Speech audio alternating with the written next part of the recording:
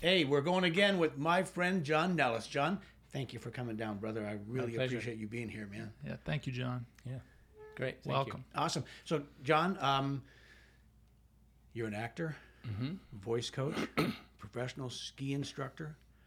Oh my God, what else do you do? I have a little side business Yeah.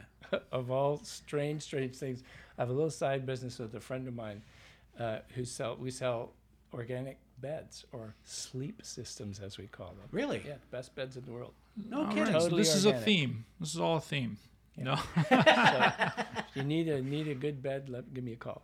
Damn. What's the company name? What's it? It's called Samina, Samina. Samina, Shout out to- Samina.com. Samina.com. Yeah. If I remember, I'll put that up on the screen. Sure. All right. So that's wicked. That's Yeah. cool. And I thought we were And going to talk about I'm a acting. fight director too. I was a stage fight director. Right. Oh, wow. Yeah. Yeah. No That way. I know. Yeah, I was a fight director down at the Shaw Festival for 5 seasons. And I taught stage combat at George Brown Theatre School for 12 years. Now, you teach currently, right? You teach acting. Right now, I'm working with the third-year students at the theatre school in a new kind of position on speech, so that for their productions, I kind of listen in and say, we can't hear you here, or, if they're having trouble communicating their text well, I work with them on making sure it's clear and that they're communicating effectively with that. So Right on. it's sort of it's not quite dialect coaching because they're not doing any dialects, but Right. but it is it's kind of fine tuning that. But I was teaching just before the pandemic. I came back and was teaching dialects on there. They also have a film and TV media studies program through the School of Design.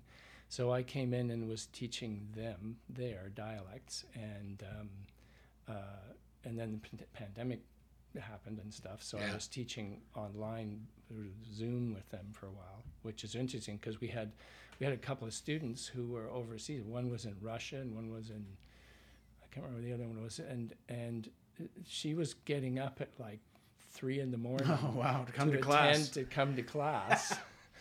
And she was I noticed she'd be kind of bouncing around, and I'd said, "Are you listening to music? Are you paying attention?" She said, "I'm trying to stay awake," and all this stuff.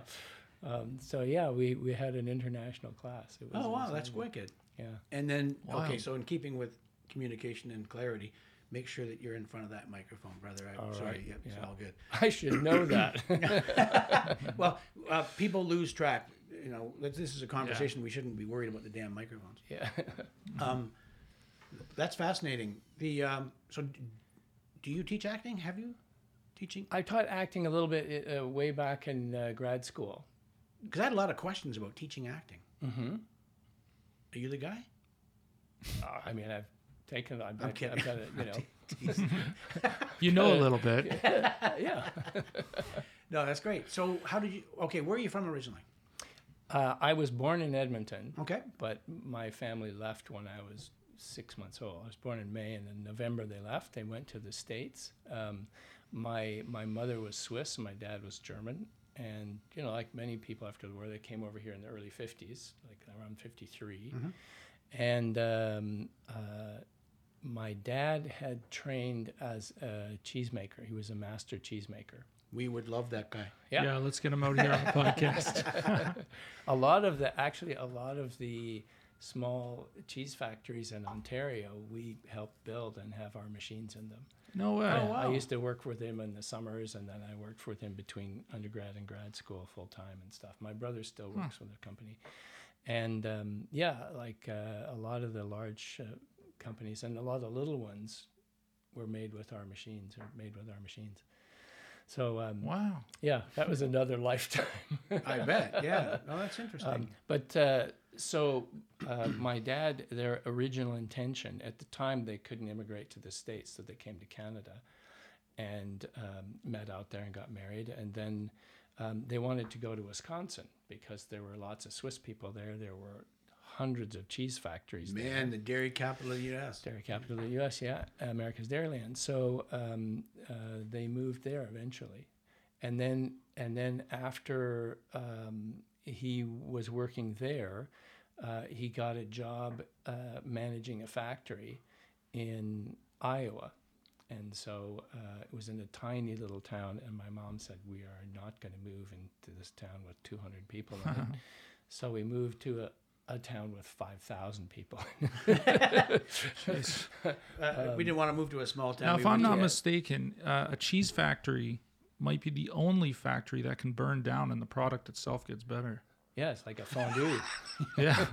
You have a grilled cheese in there. all the firefighters got these little forks. Yeah, they keep it going for a while. We're not done yet. Let's investigate why this burnt down. Bring a fork. Yeah. Somebody got the kielbasa. Yeah. Anyway, sorry. So you went to Iowa. Yeah, so we were in this little town called Maquoketa, Where?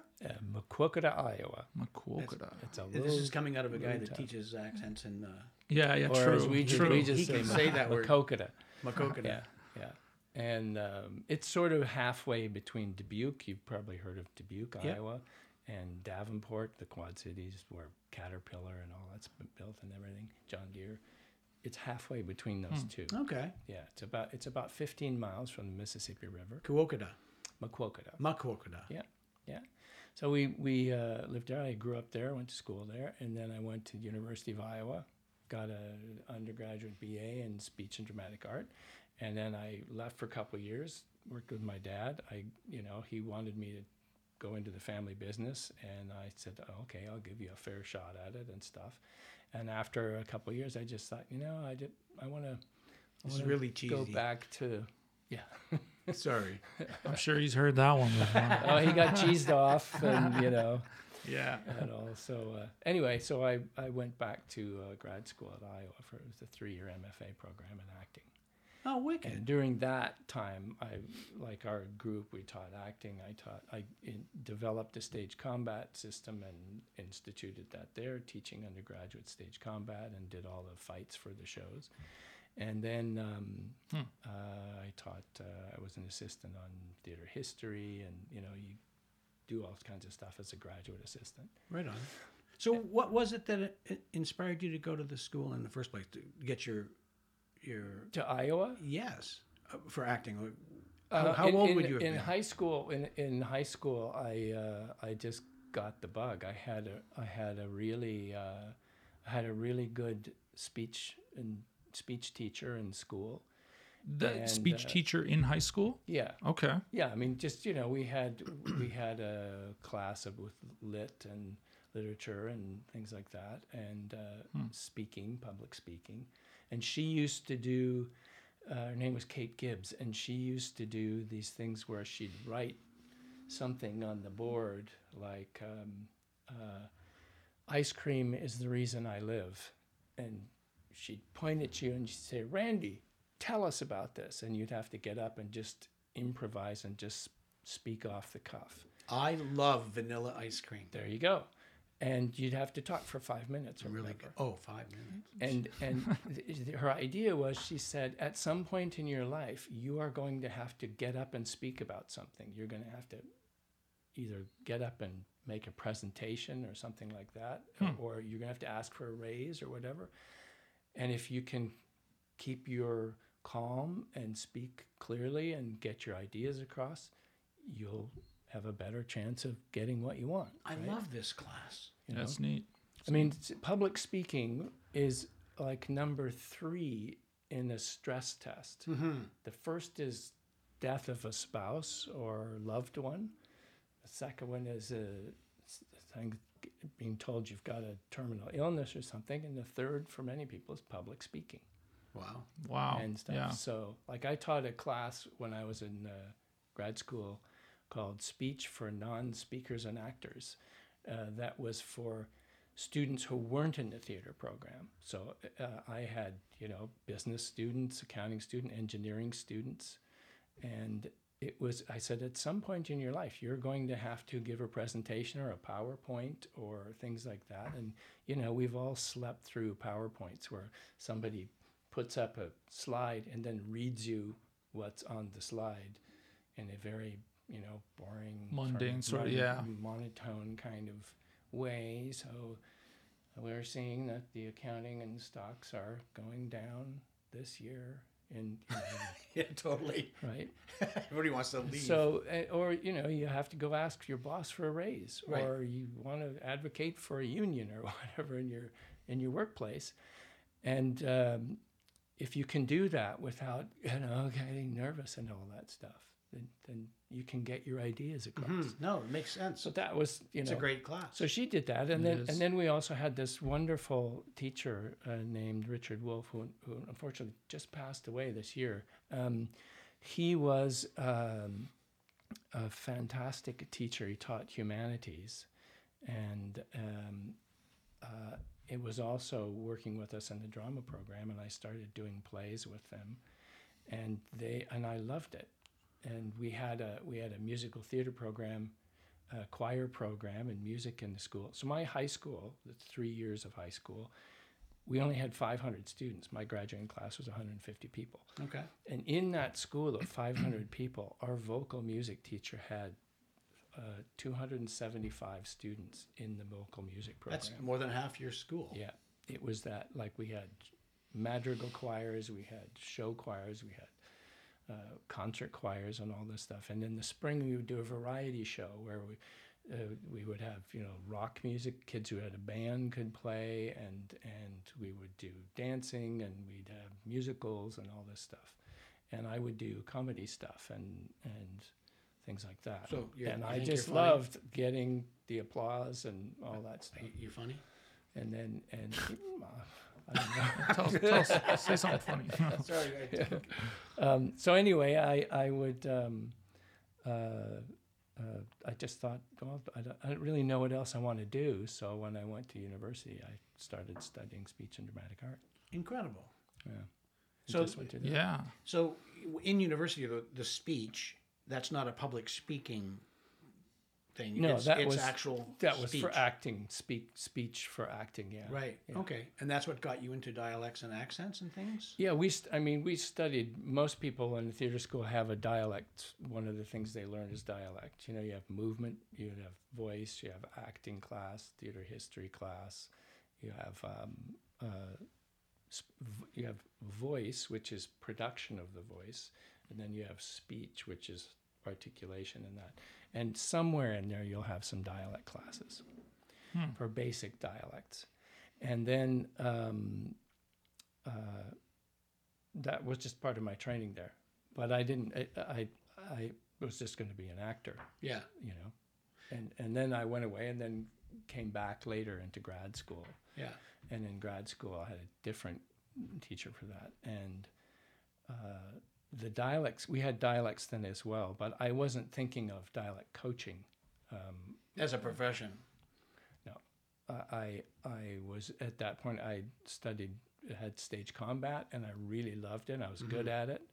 And I went and did training with the Society of American Fight Directors and all that stuff.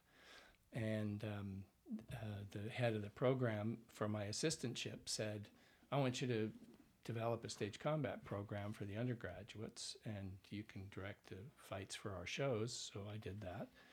And that's what I thought would be my sort of sideline within the business. Okay. And then the last year, Iowa has the International Writers Workshop and the Iowa Playwrights Workshop. It's the oldest playwriting program in the States. And like Tennessee Williams went there, John Irving went to school there.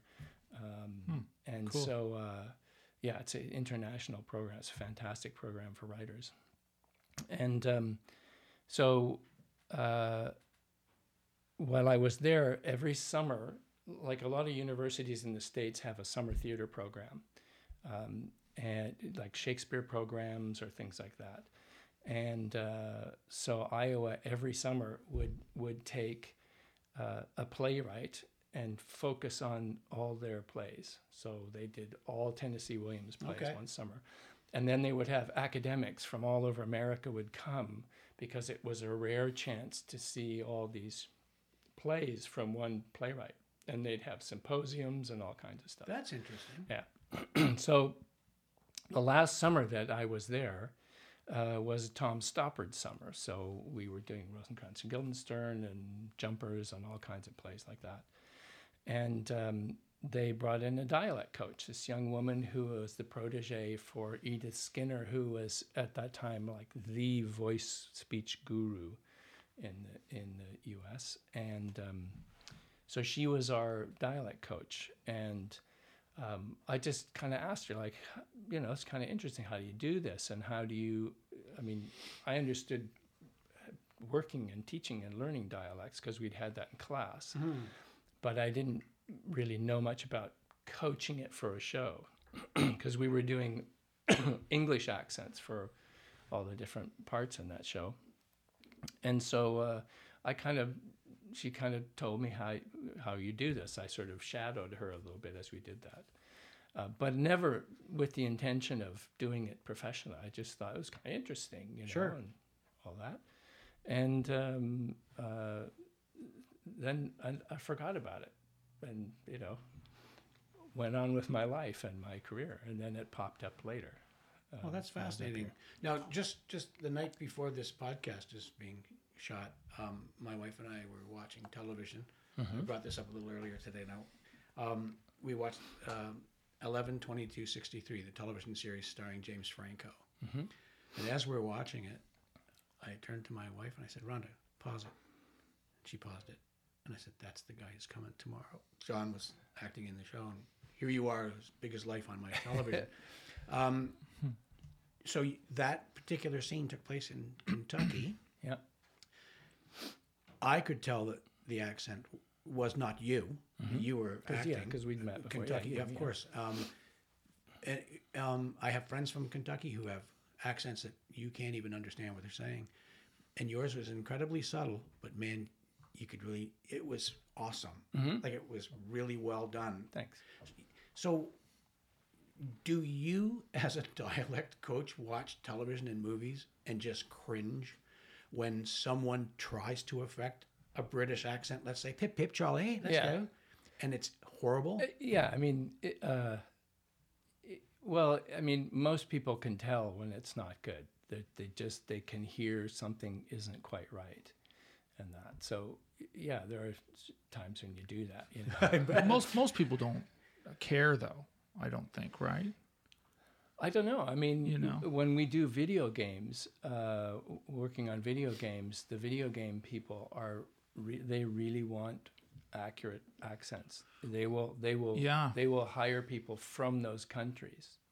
Well, I actually noticed you worked on Assassin's Creed, which is it's got a lot of true history in that game. I can imagine how accurate they would like to be. Yeah. Yeah, that's that's. I was in that game. You can kill me in that game. Oh, really? You'll be doing that later this afternoon. I may have already. I was in the first one, the Syndicate, the London one. Yeah, wow. And then there's, but I was also coaching on that, and I coached on about 5 or 6 other games, like in Far Cry 6. I coached the people on that, and there's another one with the Spartan warriors, the Greeks, and then there's one with Egyptian, and there's another. That's right. There's another one, Gods and Monsters, which is more for sort of younger kids. Okay. And all that. So yeah, so I did that. Man, good games. Yeah, dialects that are not quite right. Now, unless you're doing a show where you're spoofing it or sending it up a little bit. Sure. Well, that makes sense. But even there, they still need to be grounded and based in the right kind of accent.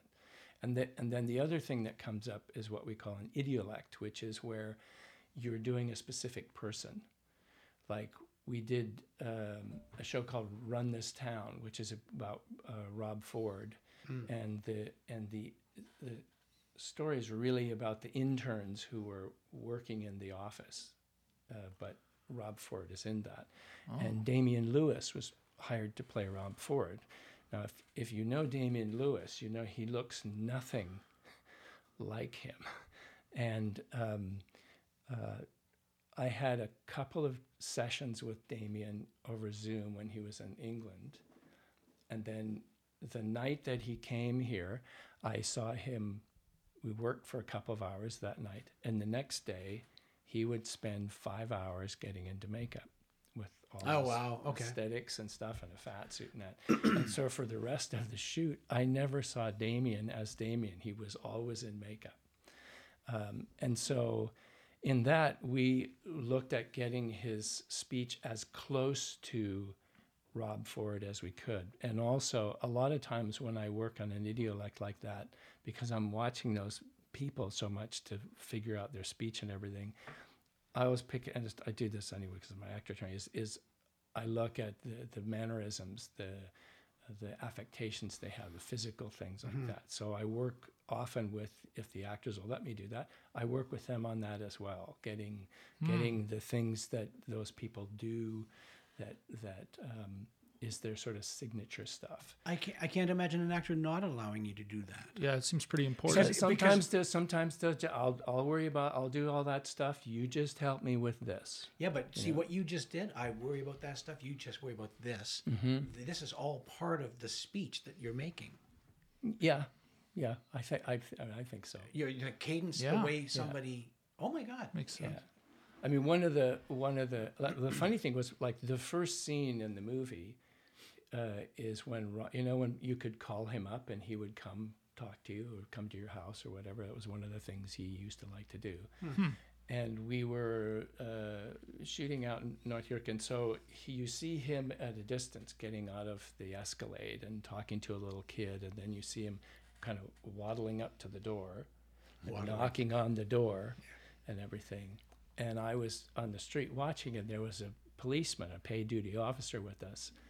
And he leans over to me and goes, I used to do that with Rob.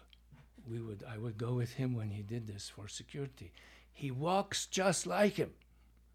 So I thought, okay, good, we're in the ballpark, right? Amazing. And that. Now, Damien's voice is a slightly different pitch than Rob's. So I knew that we weren't going to match the pitch. Okay. But as long as you get the intonation, the inflection, the resonance and that stuff, anytime you see that, whether Kennedys or anything like that have done, the first few minutes, people are just kind of going, yeah, he really looks like him, and he sounds like him too, and then they forget about it. It's fascinating how he goes into that and. It's good. It's good. Yeah. It's like you go to a Shakespeare play when you go to Stratford. The first few minutes, it's like, what are they saying? Because the language, and then it's like you just, like we talk. You start to blend in, yeah. That varlet. What are you doing? You pick up that Shakespeare rhythm and all that stuff, and so with idiolects, it's kind of the whole person. I imagine that's a little more difficult than just doing an Alabama thing or a Russian thing. It depends on, like, for example, with the Kennedys, I've done 5 Kennedy movies, and so the last 2 were with Katie Holmes and John Cassar. They were both directing it, and so the first one, the Kennedys, was with Katie Holmes was playing Jackie, and Barry Pepper was playing Bobby, and Greg Kinnear was playing Jack. And so at first I was just brought in to work with Katie and Barry. And the producer who hired me said, we don't need caricatures. We don't need like really Kennedy stuff. This is a show about a family that's got drama and stress and in the White House, and it just happens to be the Kennedys. Right. And I said, okay. I said, I don't think an audience is going to buy that, but if that's what you want, that's what I'll give you. I said, you don't need to worry about characters. I will not give you a caricature like a cartoon. You ask for a caricature. Right. There was a famous record by Von Meter in the 60s called The First Family, where they sort of sent up the first family and had all kinds of, like Jack would talk about bath time with the kids, and he was going to say, we have a number of toys, we have 3 PT boats, we have 3 rubber ducks, and the rubber ducks are Caroline's, the PT, all that stuff. And he would sound like him, but slightly characterized. Yeah. And so that's what a lot of people think of when they think of that. So Barry Pepper called me like the next day and said, I want to work with you on Bobby. And I said, no, the guy told me they don't want to go full Kennedy here. And he said, no. We're going full He Kennedy. wants to go full Kennedy as an actor. He said to them, look, I've been looking online and people are already saying, well, he's too old, she's too young, this is that, and I don't look enough like him and all this stuff. Right. And he said to the producers, if we don't go full Kennedy, this is career suicide. Right. People are going to say, well, geez, they didn't sound like him, they didn't look like him, it was awful, right? So he said, I want to go full Kennedy. And So and just as an aside, your name is on this movie. You get a credit for this, and somebody's gonna. What the hell did at John producer's do? discretion. Well, that's true. But like he was getting a wig, he was getting teeth, and he also said, I'm going to have teeth, so I need to know how to be understood with teeth that I'm not used to. So we started watching videos. I mean, I had a whole library full of books about the Kennedys, and I had lots of recordings. The tricky one, like I'd done one earlier called Jackie Ethel Joan, The Women of Camelot.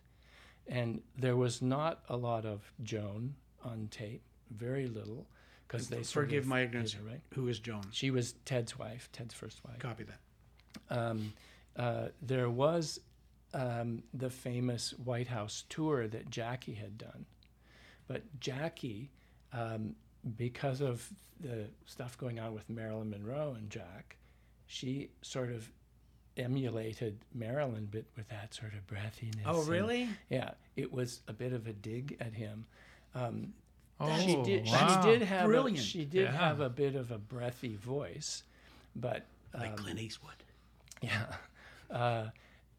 She'd been to Eastern finishing schools, so she had that sort of way of speaking and all that stuff. But there was very little of her just talking. There were a couple of a couple of things where during campaigns where Rose and Jackie and Ethel sometimes would, and Ethel, there wasn't much on Ethel either, and they would be interviewed at the time on some, talk show in the 60s. But it was all very much like, this is how you sit on a television. This was relatively new about using TV for political things, right? Exactly. One of the reasons Jack won that first election against Nixon was because Nixon was sweating like crazy. He had this, ski jump nose and older look, and Jack was this dashing, young, good-looking guy who had an interesting, attractive sort of accent and clearly very well spoken, and he used TV to his advantage, right? I just heard the other day there was a clip on Fox where when the airplanes they grounded the airplanes the other day because of that blip. Yeah. Well, Fox News was blaming, this is Pete Buttigieg's fault. Right. And so one of the women Fox hosts was saying, well, now we'll see what he's really, he's a nice guy, he's a good-looking guy, looks good on TV, but now we really see he's not up for the job. Right.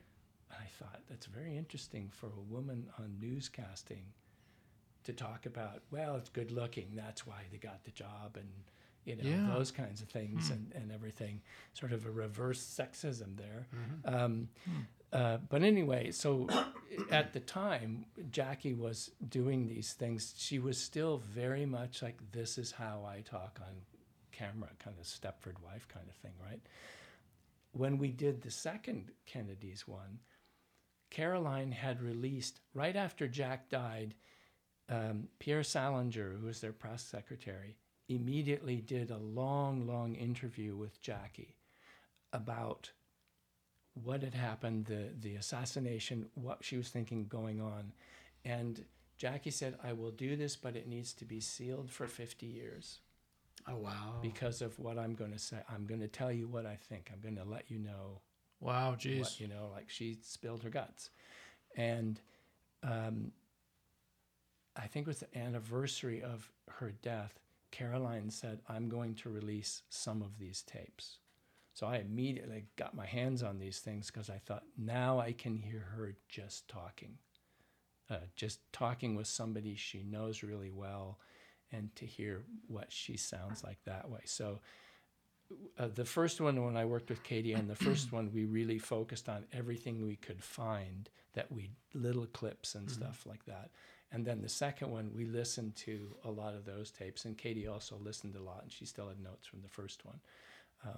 But like in the first one, Barry and I would spend a lot of time listening to Bobby, watching Bobby to get his inflections and his pauses. And there were a number of, in that first one, there were a number of speeches that Bobby did that were lifted right off of, like either a speech that he did, or there was one after Martin Luther King was killed where Bobby was supposed to speak to a group of black voters, and they said, we can't let you go out there right now. And he said, no, I want to talk to them. I want to go speak to them. And he spoke so eloquently and said,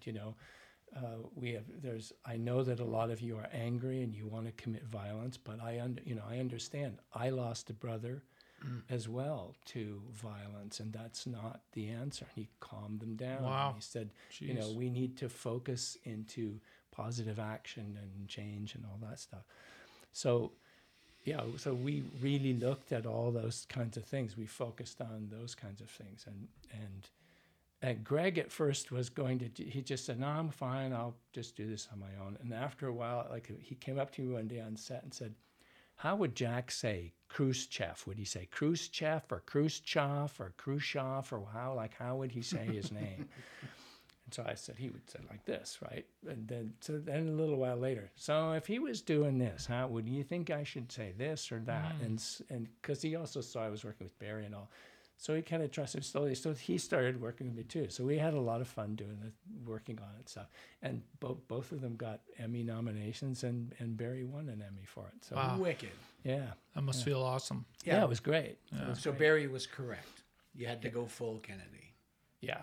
That's awesome. And I mean, all the Kennedy ones that I've done, the actors all wanted to do, like Jill Hennessy did on Jackie Ethel Jones. Joan, she also did Jackie and she was fantastic too. I don't imagine that any actor would take a role like that if they weren't able to go full Or Kennedy. want to. It's pretty intimidating. Yeah. And a lot of them are, like Jack and Bobby are voices, and her too, but specifically Jack and Bobby are people that people remember. There's like people of our generation and stuff. Certainly. We still remember those people. Yeah. And we may not remember exactly, but we still know. But the moment we pauses hear and it, stuff. we know.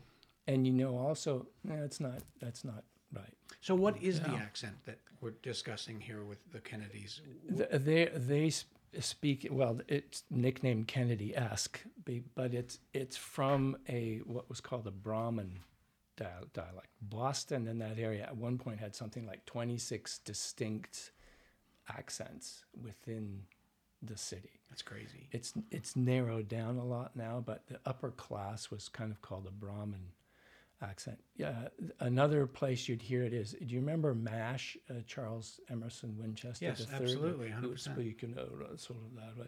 Yeah, he was that same kind of class, upper class Boston. They all went to Choate and these different schools that where they sort of cultivated that sort of speech, and then just their own resonance and things like that. They had that signature sound, and there are little things like a lot of people when they do Jack Kennedy, for example. Jack had this way of saying things like history. He would do the history instead of history, and it's little things like that people would do the I know Fourscore, that sort of thing, but like the history and those sorts of things are the little details that really slip it right in to where it needs to be. Is that that's a personal detail, right? As opposed to a learned detail of the community or whatever. Yeah, not everybody necessarily would do the for the ST sound. And the other things, for example, which there's a guy named Eric Singer who's a really fantastic dialect coach, and he does these wonderful things on YouTube where he'll say, let's look at people who are doing idiolects, like somebody playing a boxer, somebody playing like somebody who's a known person, and says, let's see if they got it and how close they were and stuff. And I knew sooner or later one of the shows that I'd worked on was going to come, and I saw one day that said, let's look at people who have played presidents. And I thought, oh no, here we go. And I was terrified that he was going to throw it out, right? But the thing that he pointed out that he thought that I really got right on this show, and what he does is he'll play a clip of the real person, and then he'll play the actor, right? And he goes back and forth and back and forth. And the thing that he was talking about with Jack that he thought Jack got is what we call a hesitation marker. It's when somebody's talking and they go, that kind of thing. It's a little place marker that says, let me just get my thought together here. I'm still thinking. It's, that whole thing about the talking stick in the group. You get to hold the talking stick and nobody interrupts, right? So it's sort of saying, I still got the talking stick. I'm not finished yet, right? And every sort of dialect has its own sort of hesitation marker, right?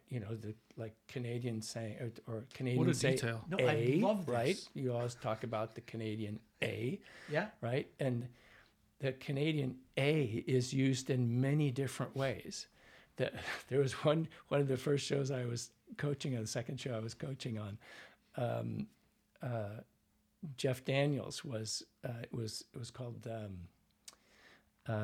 Father Goose was the nickname of it. And it's about the guy who lived up near Port Perry, who would train the geese how to fly on their migratory routes with ultralights. Yeah. Right?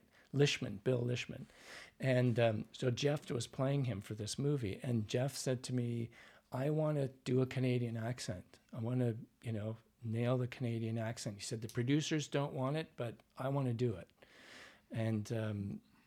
And so we worked over the weekend to work on the Canadian accent. And then he did it for the producers on Monday. And they were like, no, you're an American. We're going to use your voice. And we'll have the other, the day players will get to use a Canadian accent. That'll fill it in. Right. So one of the guys was watching, I won't say who he was, but so he's watching this scene in the house. He's kind of sitting around watching, and he's watching All-Star Wrestling on the TV. And this actor was from Chicago and had pretty Midwestern kind of Chicago sound.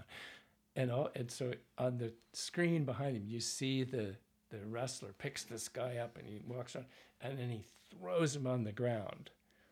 And the actor watching it he's going like, oh, wow, ooh, yeah, oh. And he picks him up and he drops and he goes, ooh, eh? And the whole crew at the same time goes, like they looked at me like, fix that. We don't do that. That's, ooh, eh? And I said to Terry I know I appreciate you wanted to use an A and give a little nod to the Canadians, but you used it in the one way that we don't use it. Yeah, totally. I have an American friend that used to tease me all the time for saying A. Yeah. And but a lot. Mm-hmm. So I sent him a letter once. So I addressed it to Mr. His name called A. And he got back to me and says, you even write it? Yeah. It's true. Yeah. And like Americans will say and they'll also say huh. And the word pretty cool, huh?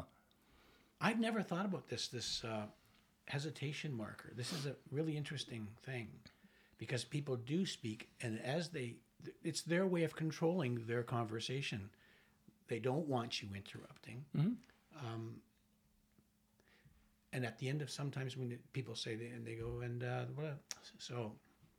Because so implies there's more to come. Mm-hmm. So as the listener, I don't interrupt. That's right. Fascinating. Mm-hmm. And I hear a lot of younger people now say, yeah, at the end of something. They'll go, so, we went to school and we did this and it was a really good game. Yeah. And that the yeah is like... There's more to come. It's kind of like, okay, I'm done now. Yeah, that's it. Oh, okay. That's a sort of, okay. So that's a conclusion, though. And it's also a kind of a confirmation of it. To me, it sounds like a self-affirmation. Yes, I'm here. Almost an insecurity. It could be an insecurity, and it could also just be like, I'm just confirming what I said. Okay. Like if you said the Irish people don't go they go Oh, downtown and there's 5 of them then they do that right. Germans will kind of go or at the end, like the part of Germany that my dad is from in the Rhineland near Cologne, they will, instead of saying a at the end of things, they'll say ne. Oh, and now is that just language, or is that because it's a different language? It's spell it different. It's like in Quebec when someone will say non at the end of something. Okay. Right. C'est un bel jour, no? Right? Okay. It's like they're literally saying no. It's like, isn't it? Yeah. Right. Yeah. Like English accent, London accents, you often hear people say in it. In it, yeah. Yeah. Now, nice can, in it. But they'll also use in it where it like in it is a contraction of isn't it. Right. But they'll use in it just at different times where it doesn't make sense to say isn't it. They'll just go in it. Well fit in it, or something like that. Actually, I like that. Saves time. Yeah. I mean, if you're coaching several actors to do a German accent or something, I mean, each one of them has to have their own personality, their own, like you were saying with the sh, somebody might say listen. Do you, if you're not doing idiolects, but you're just doing accents, do you ever just pop those in as like I don't throw details? in extra things like that because for example, you'll hear now a lot of people saying street, strong, extra. Like if there's an STR word, they make it an SCH or SHTR. Right. He's really strong. And there are some regional accents and ethnic accents which have that in them. But often with social media, those kinds of things will catch on. Like if when that rock singer came out with a BMW or a Mercedes star on his chain, and the next day everybody's Benz was having this hood ornament ripped off or like whoever came up with the idea of wearing a baseball hat backwards. Yeah, because it just looks silly. Yeah. I mean, yeah. But I mean, it's like up until that point, nobody would ever wear a baseball cap backwards. Somebody started that, and everybody wears it backwards, right? Yeah, yeah. And so it's the same thing with vocal things. Some famous singer, usually it's a singer or something like that, has a speech pattern, whether it's a speech defect, if you want to call it that. Oh, that's interesting. Or a speech mannerism, and suddenly people start picking that up. I mean, you see singers like Adele has this, beautiful voice, and then you start hearing all these other singers who sing like her, right? Or people try to adopt that. Yeah, I hear that all the time. Her success. Or you like, there's a thing now with, I always tease my daughter when we're in the car and somebody sings like this, where you have a singer and they sing a song like this, like they're 5 years old and very nervous. I have that album. Yeah.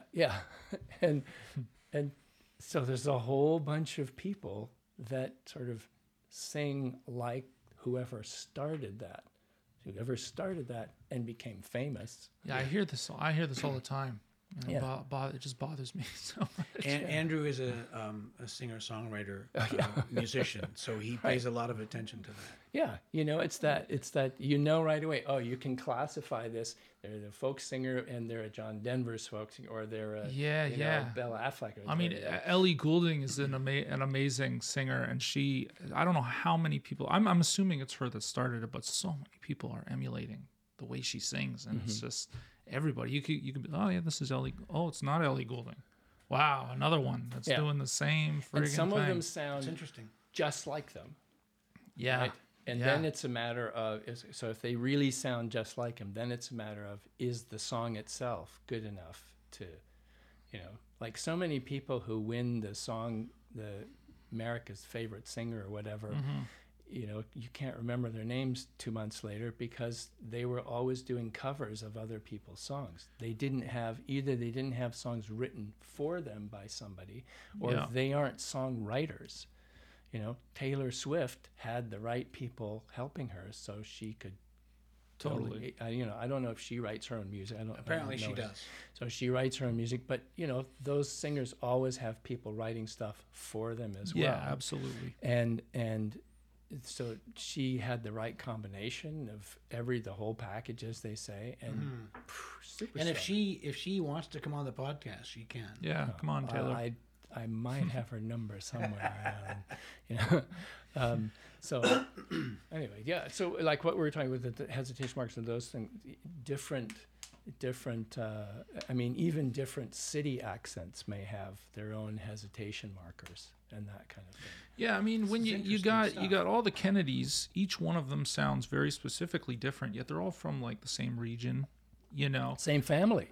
Same family, same region, same everything. But then you do a German show. It's not necessarily about one family, but everybody sounds the same. Yeah. Yeah. How do you depends. unique this for example, up? last year or 2 years ago, we shot a show that's the biggest thing I've ever worked on. I had over 100 actors that I had to train for accents. Jeez, man. And it's a fabulous show called 5 Days at Memorial.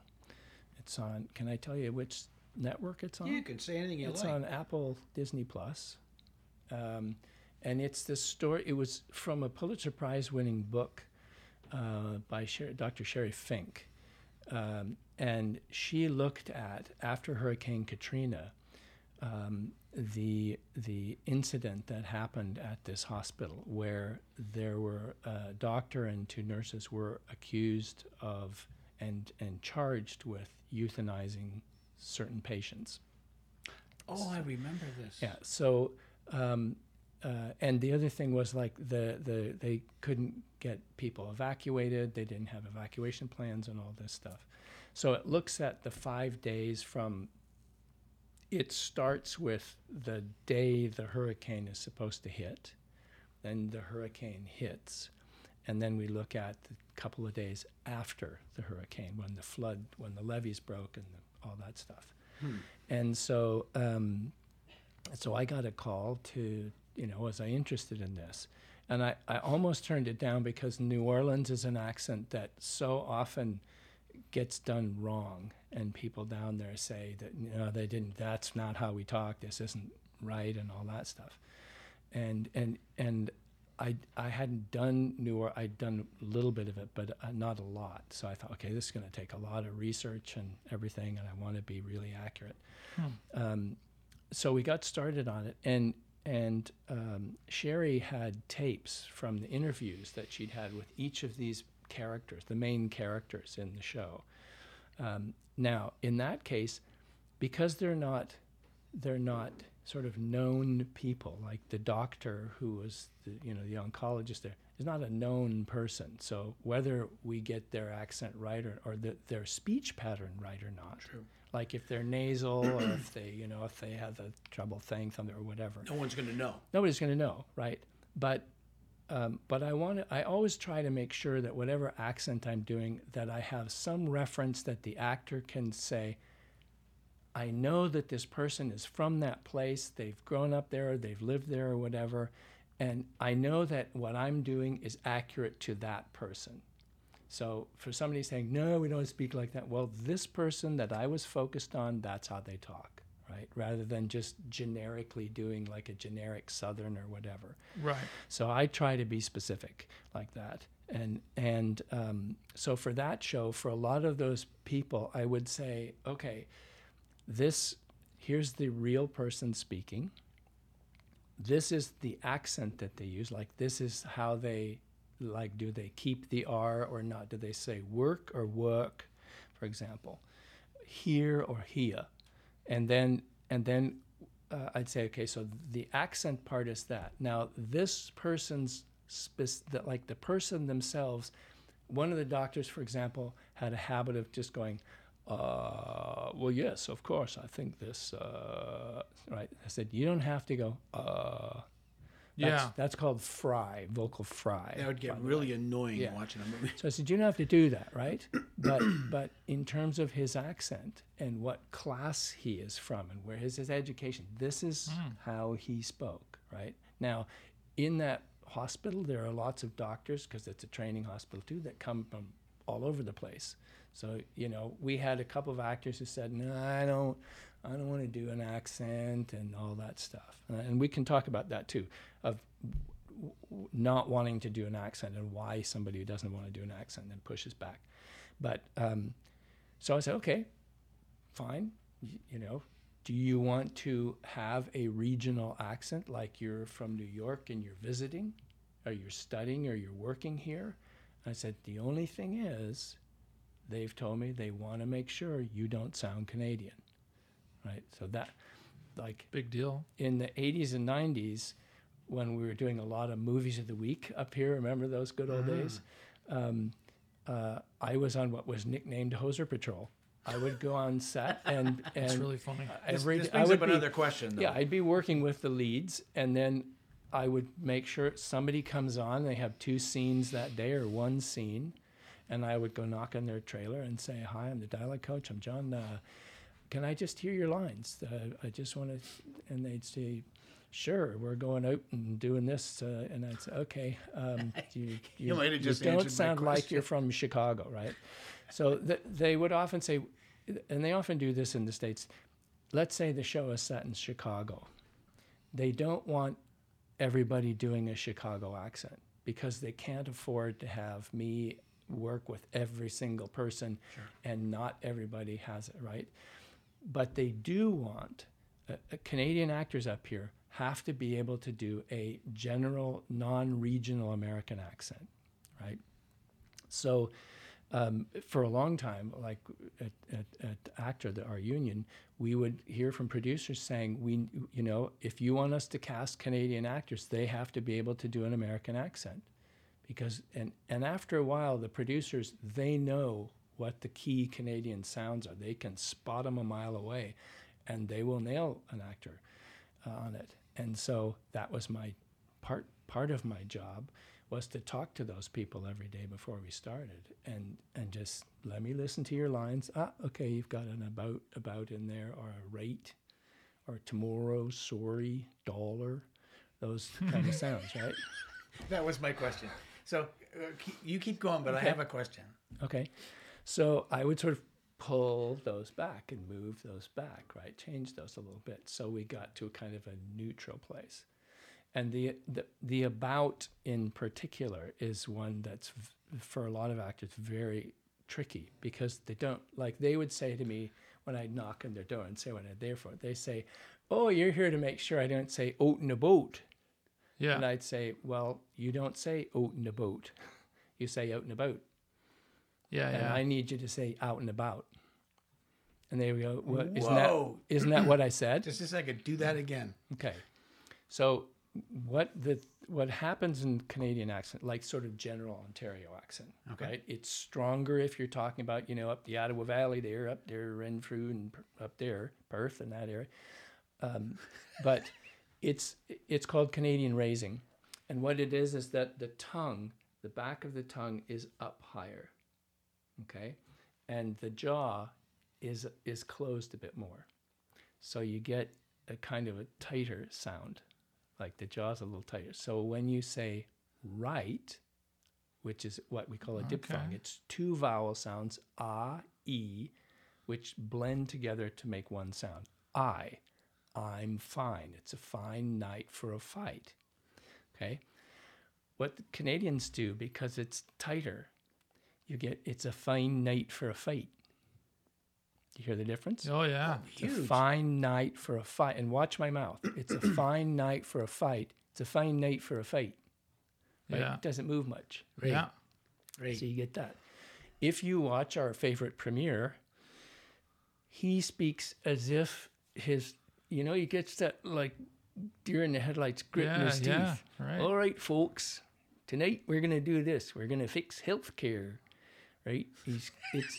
It's that tightness in the jaw, and the mouth is moving laterally instead of vertically. Right. So because the tongue is further back, there's less space for that sound to come out. So it gets a. And the other thing is it becomes a triphthong. It has three sounds. Just before the I, there's an I. So it slides up. Right? So let's do a little dialect session. So if you say, Don't embarrass me. If you no, I'm gonna give you a strong Canadian accent first. Okay. All So right. if you go e E. I I. right. So you can feel the sound going from I. Okay. Do it. Try it. Right. Okay. So what happens to your jaw when you do that? I raise it Yeah. vertically. So your jaw goes from fairly open, Yeah. it closes, right? Do it again. See what you feel your tongue doing. It kind of backs up. Yeah, Okay. kind of. Yeah. It's back there. Can you sense where in your mouth the sounds are, resonating, where they resonate?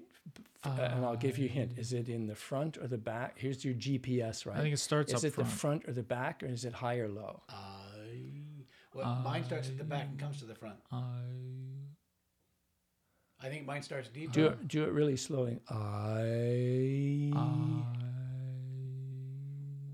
Yeah, I guess you can. It does start deeper in like the back, in the neck, and then it starts to make its way sort of. And where is your tongue when you end on the E? Can I just say in my mouth? Yeah, just do the E. It's raised in behind my teeth. Mm-hmm. It's almost pressing against the bottom so teeth. what your tongue is doing is going I, right? Right. So the E sound is, for American speech or English speech, the E is high, and then the front. E, it's right sort of behind that little ridge just behind your teeth where your top of your mouth goes up, right? It's E, it's up there, right? Holy crap. The ah is in the back and open, like you said. That's why the doctor says to you, say ah, because it's the vowel that is the jaw is the most open, the throat is the most open, so they can see down into your throat. That's why you go ah instead of e, right? They can't see in there, right? Now that's fascinating, despite the fact we just lost half our audience. Yeah. No, I'm kidding. There you go. No, I guarantee half people are sitting there going, I. Yeah. You're driving down the that's phone. brilliant. Right. So when I work with somebody that way, I have to say, okay, so we're going to relax the jaw, and we're not going to do the in front. We're going to start that fine night for a fight. We're going to relax the jaw, and we're going to not start with the We're going to start with an ah. So we go I. So we just slide up I versus I. And the mouth isn't tight. It's not going from I. It's I. Like you can see my mouth can stay pretty open. I until right at the end. Versus I, where it's closed most of the time. And that comes from the Scottish and the Irish immigrants that came in and influenced us. Oh, it's a fine night for a fight. Like an East Coast accent from Canada. Well, yeah, I mean, those accents there are strongly from the Scots and the Irish, and particularly the Scots, and also because they were isolated. They're on the island, right? They were isolated. Yes, exactly. That's it. Good one, right? So it's that kind of thing. That's kind of, sometimes it comes down to saying, this is how your mouth goes, this is where your mouth is, this is where your tongue goes, and that. Some people, that just freaks them out, and they think that, oh, I'm never going to, Yeah. This is way that's too really technical. detailed. No, yeah. it's incredibly intimidating. Yeah. So It really is. with I need to find out when I work with somebody right away, is that going to work with them or not? Now, so Okay. That's interesting. We've talked about this before. In the film business, we have to navigate multiple personalities throughout any given day when you're in a key position. So you're dealing with a show with 100 actors, and you have to deal with each one. Do you deal with them personally, each one? Do you have a class of 20? No, in that case, so some of them, right, obviously some of them are just, they've got 2 lines or they've got 1 line. Like we had one actor who all he had to say was, you can't smoke in here, right? And a lot of times those are the ones that are sort of forgotten by production. We don't have time, we can't afford it, or this and that. But the more that an audience, especially if it's set in a regional place, the more that an audience hears people who aren't sounding like that place, the more it takes them out of it, right? So now that guy, I just said to him the day that he got in this, as soon as I sent him an email and said, as soon as you come to set, I'm going to talk to you about your line. I made a little voice clip of it and sent it to him, said, here's where you practice, these are the sounds you need. And that's it, and I'll run into you on set. So I'm just working to say, you can't smoke in here. And so I just say, okay, so let's do that a couple of times. You can't smoke in here.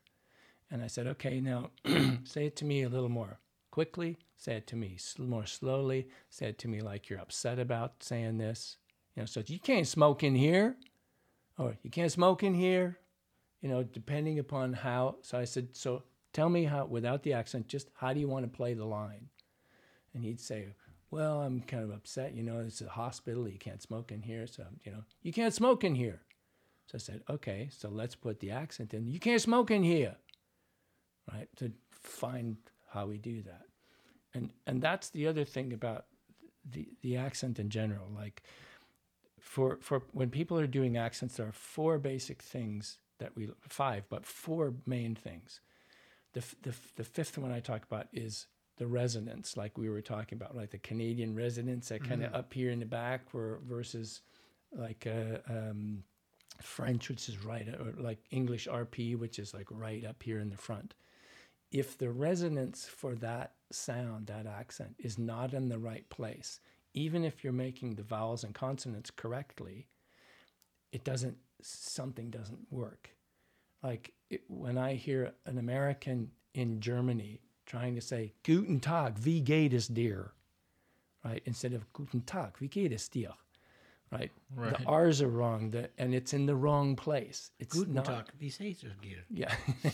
Which gear is it? Is that what it is? No, I have no idea. It sounded like you were saying, what is the gear? You put the car in. So the resonance has to be there. Yeah. Right. The first thing is it needs to sound authentic. It needs to sound like it's from the place it's supposed to be from. Sure. Okay. Now, if you're doing a London Cockney or like Jason Statham, like really East London sort of thing like that, if you really hear those people, or Scottish people or Yorkshire, for example, as English speakers, we would not understand them. We wouldn't know what they were saying, because it's just so strong. So the second thing is it needs to be intelligible, right? We need to adjust that accent so it has the characteristics, but that the audience can understand what the line is the actor is saying. Otherwise, they're just going to be, turn on the subtitles, right? The third thing is it needs to be consistent. Now, though individual accents have inconsistencies and things that people do that are not sort of consistent, like your Ontario accent is different from your Ontario or like somebody else's, right? But there are still common sounds that we can tell you're from Ontario somewhere in here, right? Mm-hmm.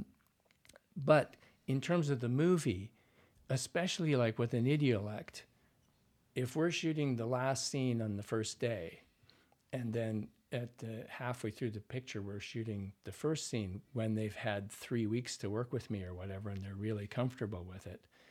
And the end of the movie, they don't make sure that that's right. Let's say they were having some troubles with it. It's going to sound like, what happened to his accent? Right. That happens all the time. Yeah. We notice it all the time in film. Oh Yeah, because so when you shoot, out of order and stuff. Right. So the consistency is that we make sure that we try to get that their level of speech sounding the same throughout the picture. And then, and sometimes that varies. For example, I did one of the second film things I did, I was working with Patsy Kensit, who was playing Mia Farrow. And Mia Farrow was raised, her father was English. She had some time, she grew up in England, but she went to school here and stuff. So over the course of her career, her accent changed from English to more and more American. Now, and the picture went from, it was called Mia Child of Hollywood. So it looked at her from being very young to, marrying Frank Sinatra, then marrying Woody Allen and all that stuff. So I said to the producers, and Patsy Kensit, an English actress, was playing Mia. So I said, it would be accurate for us to adapt your accent as she got older. But for the audience, they're going to be going, how come her accent sounds different? Oh, that's right? interesting. Mm-hmm. So that's something we just decided, you know what, that's going to confuse people. It's going to throw people off. They may think Patsy lost her accent or Patsy couldn't get the accent right. So we just decided to find a place where it was close to the Mia that most of us know.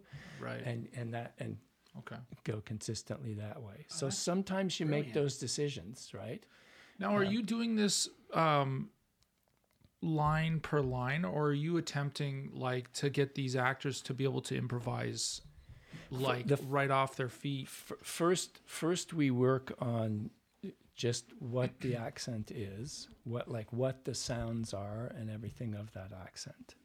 Right? Okay. And then once they are sort of comfortable with that and have that, and this has to vary too. Some actors learn differently. Some actors learn just by hearing it and just repeating it. Some actors want really detailed. Yeah, you'd think almost like a theory, like a musical theory or something. Yeah. I can hear the music. I can tell sort of what chord they might be playing, but I'd want to know why. Yeah. So you may have a blues song that you're doing in a Delta blues or whatever, but you may say for your character who's playing the Delta blues, you may have a certain way that you use the vibrato or a certain finger technique, right? Absolutely. So it's your signature Delta blues sound. You see what I mean? You know what I mean, right? Yeah. So so that's part of the thing in the accent with the consistency. Now, and the last thing, the number 4 thing of those things are authenticity, intelligibility, consistency. The last one is, and this is the most important one, that the accent does not interfere with the performer's performance, right? We don't want it to be about the accent. Yeah. This is something that producers are saying, we don't want this to be a show about accents. We don't want this to be all about the accent, right? For sure. Of course not. And I don't want it to be about that either. So it's about making sure that the performance comes through. And that's the tricky thing, because a lot of times we have very little time to work with these people before they have to do this. I was going to ask that. And so that's it. And also, it's like, you've seen this if an actor has to do a stunt, they just say, he's got to do something like a fight or something like that. And we've got to see them shoot that gun, right? Like it's a story, it's a plot point. It has to happen. It's something that you can't have a stunt person in there I because see, it's a yeah. close-up and we see their face, Totally, right. shooting it. So they say, okay, just for this one thing, we need to see you shoot the gun. Mm-hmm. So, and if you have an actor who is gun shy, who, you know, you get the actor kind of, like you can tell that it freaks There's them a out. flinch. There's a flinch, or there's a, you know, like that then you have to find a way to work with them to get around them. You may say, we're not going to actually have a blank in there. We'll do it later, or we'll use an electric gun or whatever. Yeah. So that isn't there, right? And then you have to figure out how do we do the kickback and all that stuff. Right? Sure. So it's similar to with the accent thing, is sometimes you get an actor who, like if you're playing a tap dancer who's tap danced his whole life, but you don't know how to dance, and so I can start teaching you how to dance and do the tap dances routines we're going to do, but I discover you don't have a sense of rhythm, we're screwed. Right. Because no matter, like there's a line in All That Jazz when Roy Scheider is playing Bob Fosse, says to this actor, this dancer in the show, look, you're not a great dancer. I can make you a better dancer, but I can't make you a great dancer. That's a great line. And It's like James Franco in that movie we watched on TV series. So it Wasn't a great dancer. So with accents, sometimes you get somebody who you can say about, and you say, okay, we're going to go to about, and they'll go about. Yeah, I got it. Yeah. And you go, No, you let's don't. try it again, right? And they really can't hear the difference. They can't tell the difference between I and I. So then it's tricky. Then it's like, Do you find people Yeah. with a good musical ear are That better helps. yeah.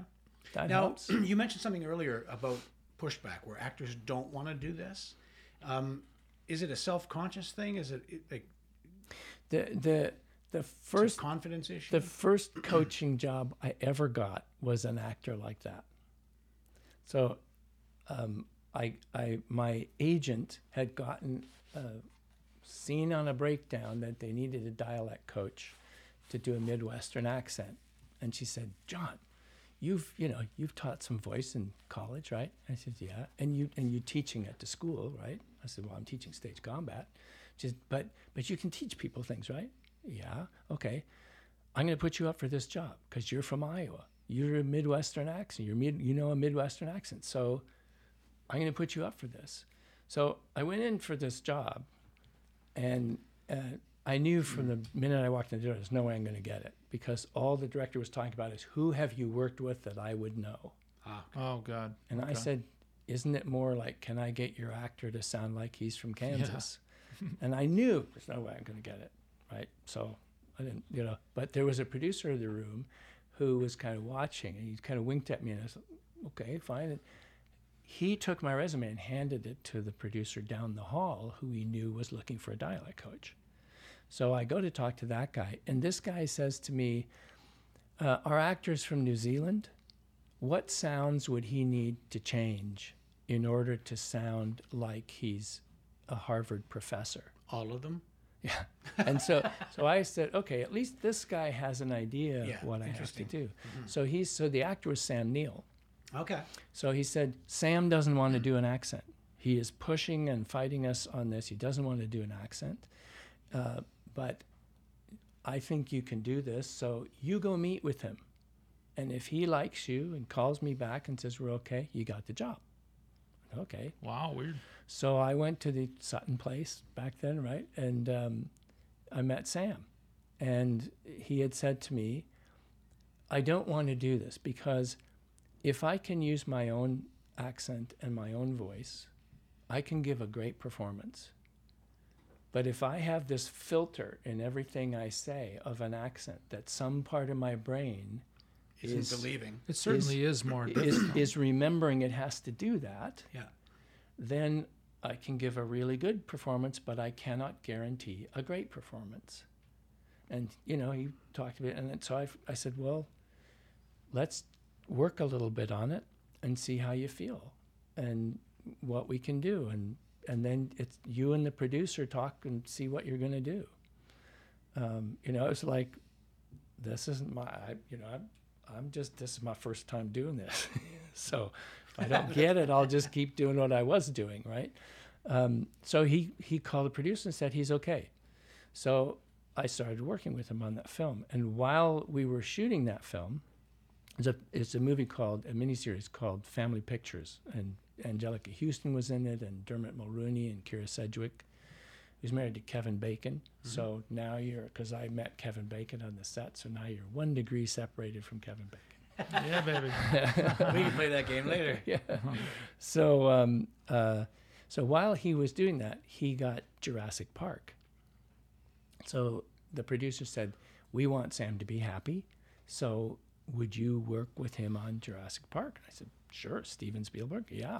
Gee. And so Sam said to me, I don't know how to say all these dinosaur names, so we need to find that out, right?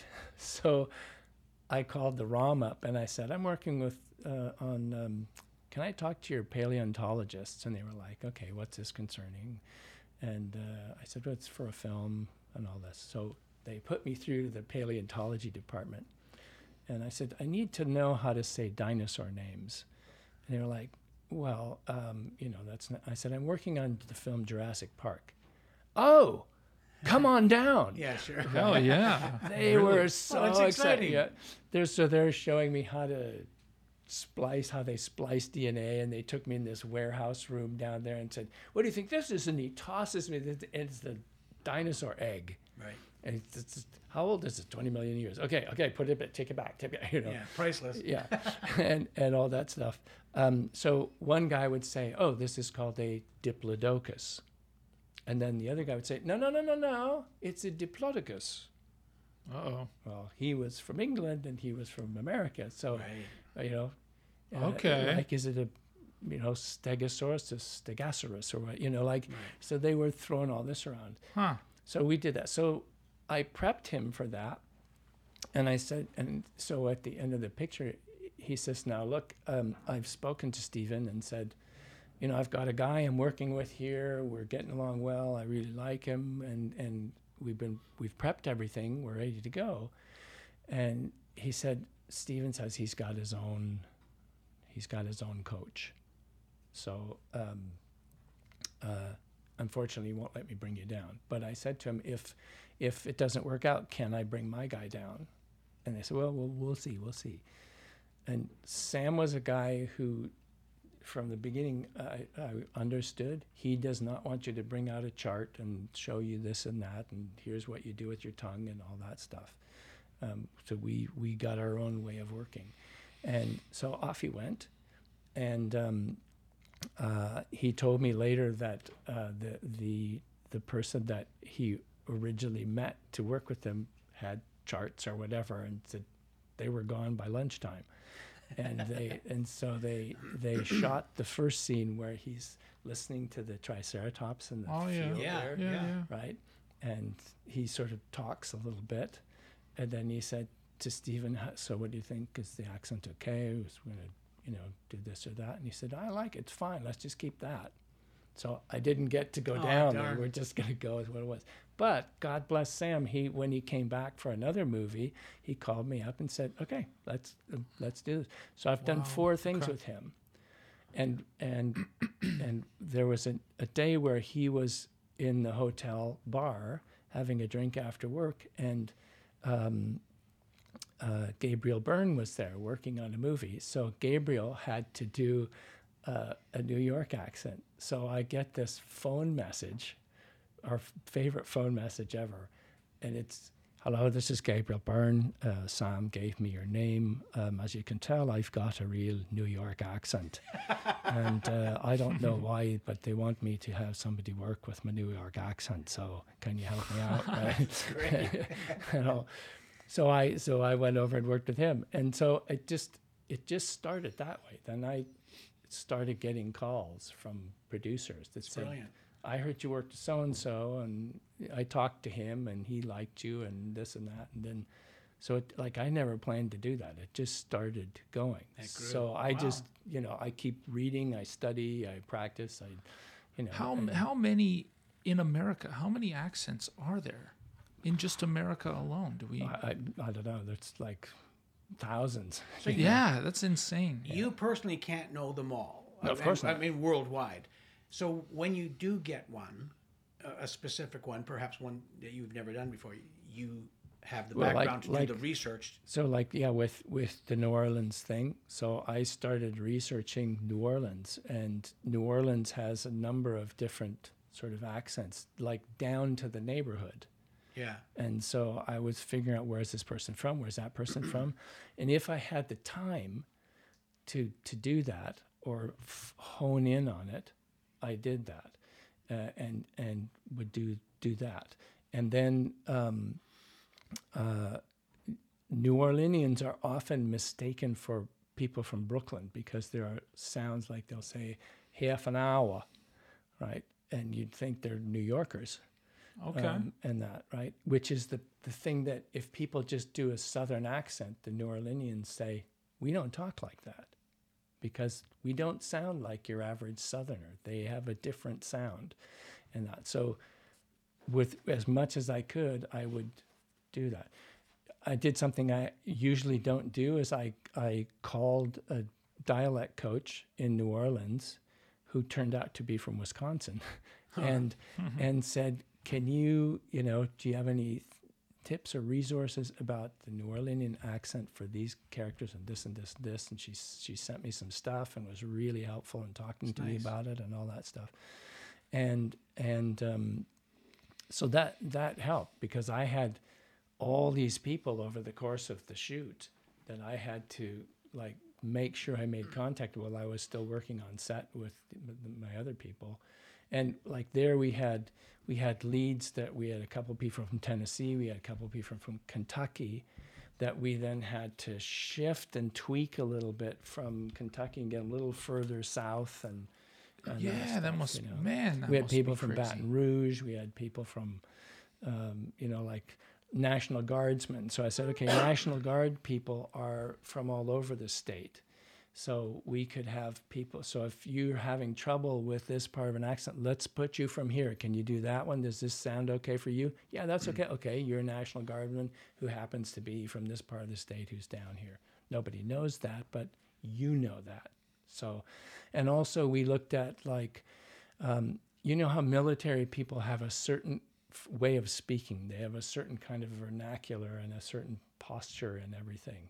It's like when you listen to a police officer, they go into that, we have a perpetrator or a suspect that we've apprehended. And okay. They use that certain kind of impersonal cop speak. Yeah. Right. So we looked at finding that in the military guys. So they had that kind of so you just get that sense that this is the soldier and that sort of thing. I'm getting a sense, if I have my producer cap on, why you would not have John on set every day. It's expensive. Expensive. I hope you're getting paid big bucks for this. It's massive. But it doesn't matter. There's so many other things in a film that you could save your cash on. This is incredibly smart to have you there. Well, the thing is, I'm working with the producer or with the actor right on something that is so close to the performance that if it's not right or if it's not believable, I mean, just put it that way in terms of right. If it's not believable, and that's even if we're look at Fargo. Where it's kind of a little slightly heightened. For example, if it's not heightened within a believable accent for that, it doesn't quite work, right? And also, if the actor isn't at the point where they don't have to think about it all the time, then it'll show, and it's hard to hide. I mean, and the other thing is sometimes they don't want me on set every day. They'll say, we just have the budget to have you prep the actor in that. Or sometimes you'll have directors who say, I don't want to coach because that's somebody who's interfering with me talking to the actor. And they're talking and they're focused on the accent, and that may get in the way of the performance, Yeah, it's that thing of I don't want the accent overruling the performance. Well, yeah, I'm thinking about like Brad Pitt in Snatch. Mm-hmm. I mean, he went really far with that accent. Yeah. What kind of effort needs to be put in for something like that? It depends on, like that was a kind of a heightened, Yeah, that was very extravagant. Yeah. And there are certain ones where they kind of go over the top like that, right? Yeah. Now, the other thing, too, that like you're talking about German accents before, right? You look at Christoph Waltz in Inglourious Basterds. Inglourious Basterds, Great. like unbelievable performance there. Yeah. But though many people recognize that as the German accent, it's not a Hogan's Heroes German accent, right? When people talk about, like, a lot of people, if they have to do an English accent, will say, no, I'm good. And their English accent is a Monty Python English accent. Yeah. That's sort of super English. Yeah, for comedic effect. Yeah. So it's often that, like German people doing German accents are often going this, that, those. That's how I do it. Yeah. Okay. There's a very small area of Germany where they use a this instead of That's where dis. playing. He's from. Yeah. Yeah. You know the very detailed. knock joke. Knock. Who's there? I will ask the questions. Right. So that's the kind of That's pretty funny. that's the kind of sort of over the top. Sure. Yeah. Now, I mean, you do have, like, for French, like you do have a Jacques Cousteau sort of, Falco is sitting calmly on the bottom of the sea. That's, really strong. There are people who speak that way. Sorry, right? I love this. But That's great. But for German accent, like the Hogan's Heroes German accents that we heard are comedic accents. Right. And Germany, like my mother could tell you practically what side of the street you grew up in which city in Switzerland, because she was so attuned to language. Right. She spoke 5 languages, so she was really attuned to that sort of a thing. And so in general, for example, one of the things I look at an accent is one of the 2 things that I often look at. What do people do with the R sound, and what do they do with the TH?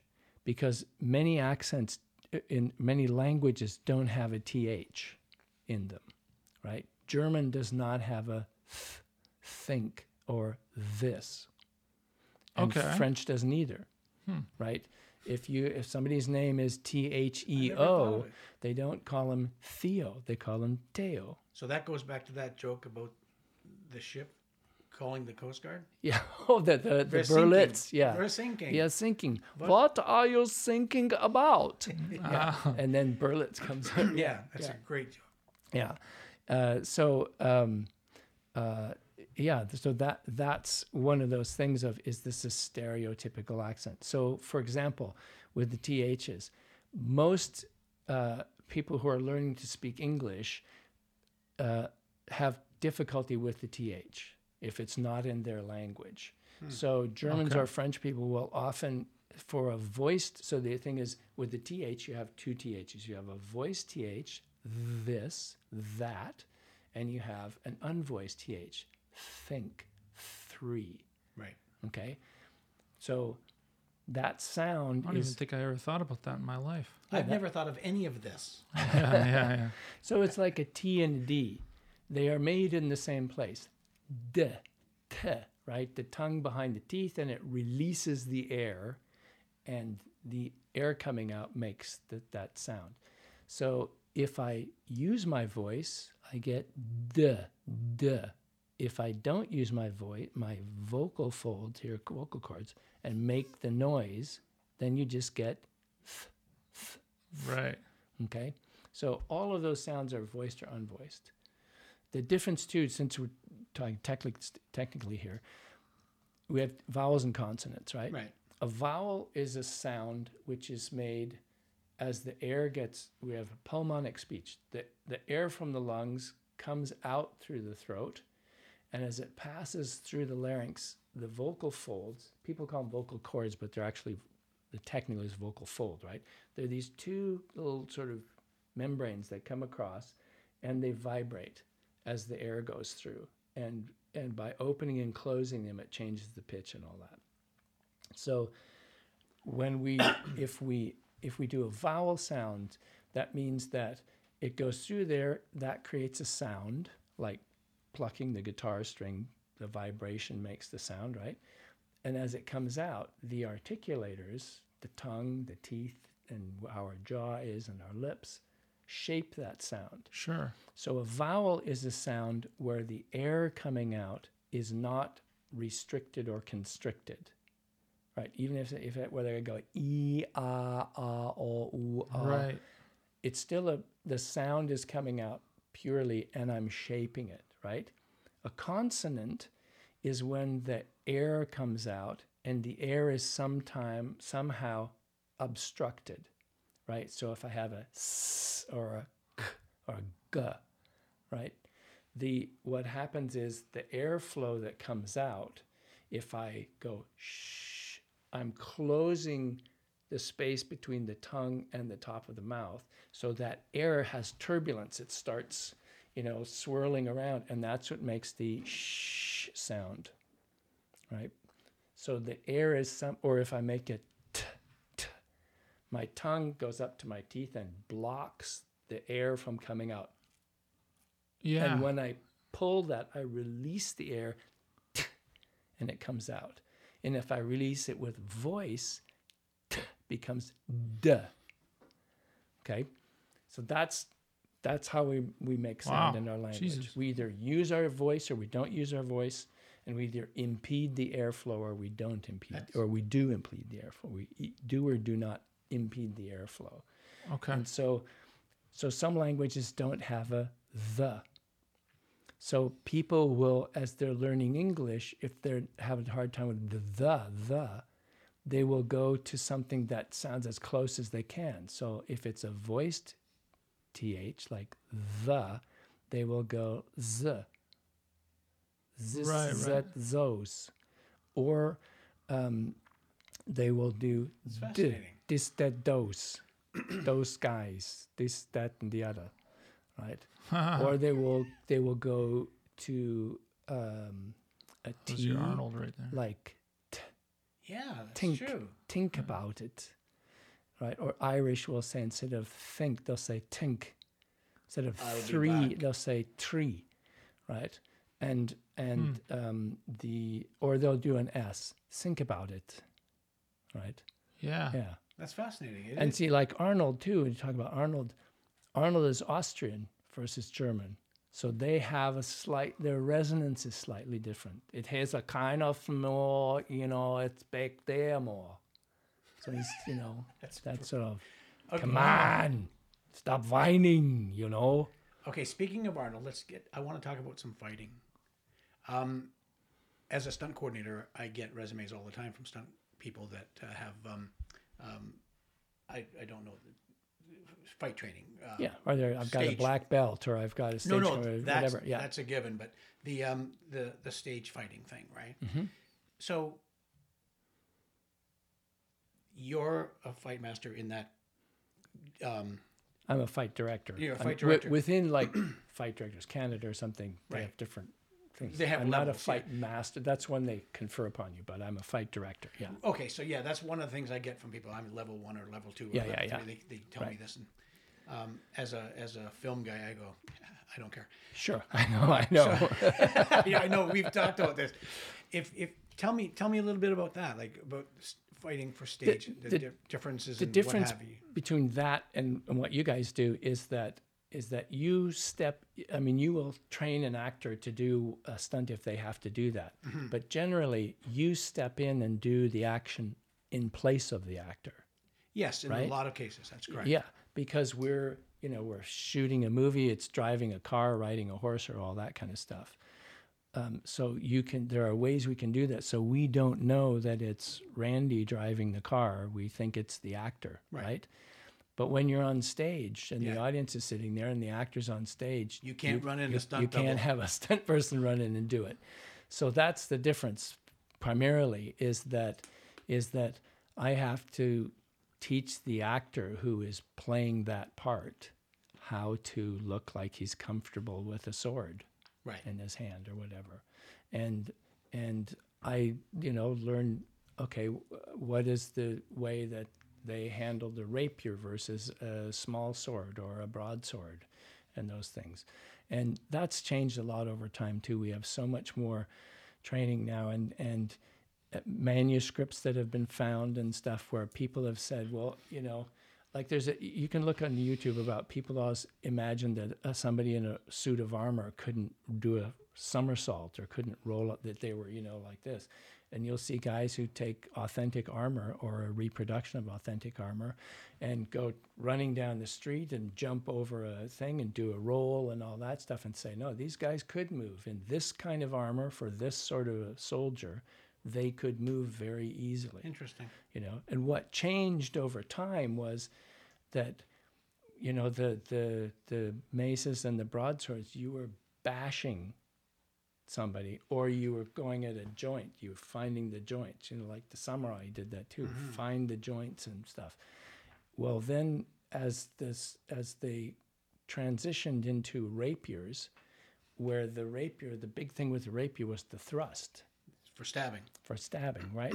So at first, because they were long, they also had a dagger, but eventually, so you get the thrusting rapier. So now you needed to be able to move out of the way. So, and also the fashion of clothing was that you would have, like tights on your legs and sort of a poofy part here. That's what you wear most of the time. Yeah. At home. Yeah. And then so they would develop a technique where they had more cutting and slashing, and they would have lighter armor so they could move more, and it wasn't being bashed, it was just glancing off. And then eventually with small sword was like using a laser. It was just that really end part of it. So it wasn't a slashing weapon, it was like purely poking. And then it was all about like getting your body so there's as little target presented as possible. Sure. And that's so and also their movements, like they would teach when they had soldiers come in for war, they would have dances that would use the steps of the fencing in order to teach them that stuff.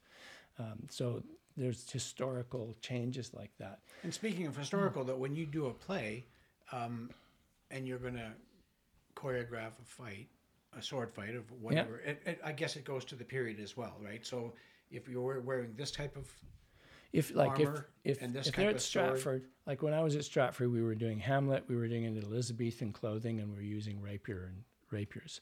So we used the techniques as close as we could to that sort of period. Right. If you're like, I have friends who've choreographed ones where you're doing Hamlet, but it's set in Los Angeles in 2000 or something. So they're using guns. They may be using switchblades or whatever. West Side Story. Yeah, I have people who've used lawnmower blades in fights or sure. Apocalypse Now. Now, do you guys, when you do that, like I don't do stage work. Mm-hmm. I can only imagine that you create this fight, you choreograph the fight between the actors, and then you bring them in and you do rehearsals so that each actor knows exactly where the point of the other guy's rapier is at any given time. I mean, are there techniques where you can actually improvise a fight on stage where I know you come in this direction? Yeah, usually they don't. Good. The trick is when you're doing a long season and you're doing that show, like 300 performances. Yeah. To the actors, it starts to get stale after a while because it's so. Yeah. And that's when it's dangerous because somebody decides I'm gonna jack this up again a little bit, and they come a little harder and stuff. The other thing that the stage actor has to do is make the sound. We call it the nap, right? So if you're punching, somebody has to go, Oh yeah. right? Yeah. Or if they're slapping somebody, the audience knows there's got to be a sound in there somewhere.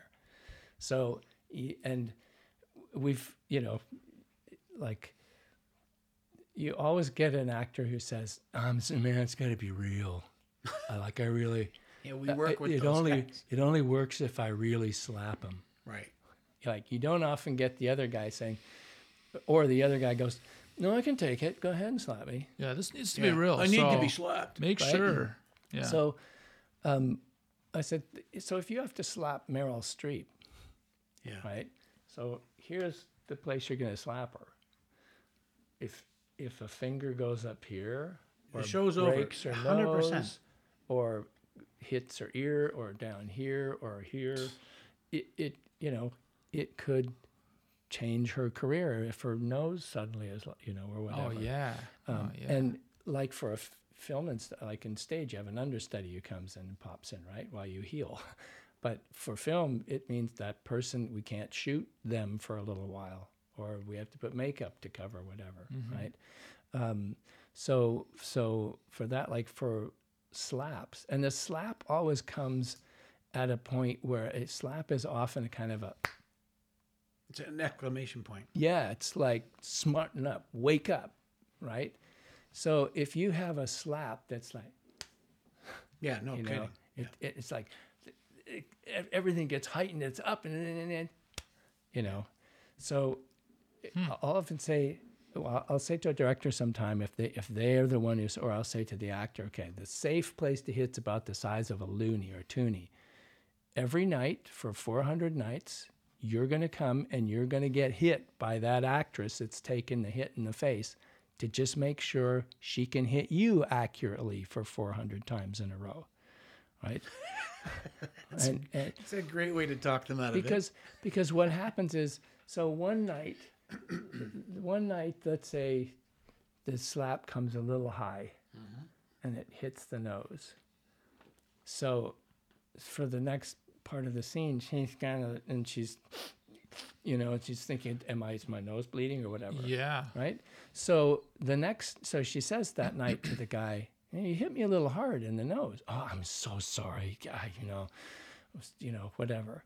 So the next night, there's nothing. She's flinching. Either tightens up and really hits it, or she flinches and goes to here, and now he's got her in the ear. Totally. So then it's like, hey, you've twice now, So now you've got two colleagues who are supposed to be helping each other and protecting each other at each other's throats. Right. Or at least, upset with each other. Whereas if you have a stage fight where either you make the sound or they make the sound, and when the slap comes, and you do it and you put it in such a way that hopefully everybody, but most of the audience can't see that hand making that sound as it comes by, then the actors are free to just, really do that. It's interesting because in an audience, in a theater, you're on stage and you have an audience that's spread whatever width across the auditorium, and you have to somehow mask that and create that illusion. Where in film, we just point the damn camera and I'll put you wherever I want you and sell this sucker. Well, that's the thing. Yeah, in film, the director can show the audience this is what's important. I direct what you need to see. Yeah, 100%. Yeah. Like you can't watch what the other person in the scene over there is doing unless it's a wide shot or whatever. Totally. Right? And on stage, people can look wherever they want. Right. And the difference, like if you go to Stratford and you go to the Avon Theatre where it's a proscenium arch, right, where you're looking at the stage. If you go to the festival stage, it has a thrust that comes out into the house, so the audience is about to hear. Interesting. So somebody over here can look, right? So there's a challenge. So the directors have to move the actors around so they're not doing a whole scene with their back to this part of the house. And that's sometimes they'll put their body this way, but they'll put the their voice that way, the face that way, and they can move that. And then you go to the Tom Patterson Theater, which comes all the way out like that, where the audience is almost all the way around. I haven't been in the new one, but sometimes they're all the way around. How am I going to hide this? Does it not become an incredibly unnatural blocking? It can be, and you have to. I suppose that's the beauty of a theater director. Well, you have to practice it with the actors to the point where, if you're let's say you're doing a slap where you've decided the way I'm going to hide this, because let's say the other actor has their hands down. It's a dad, and he's saying, "I don't want you to take my car out anymore." And you look at me when I'm talking, that kind of a thing.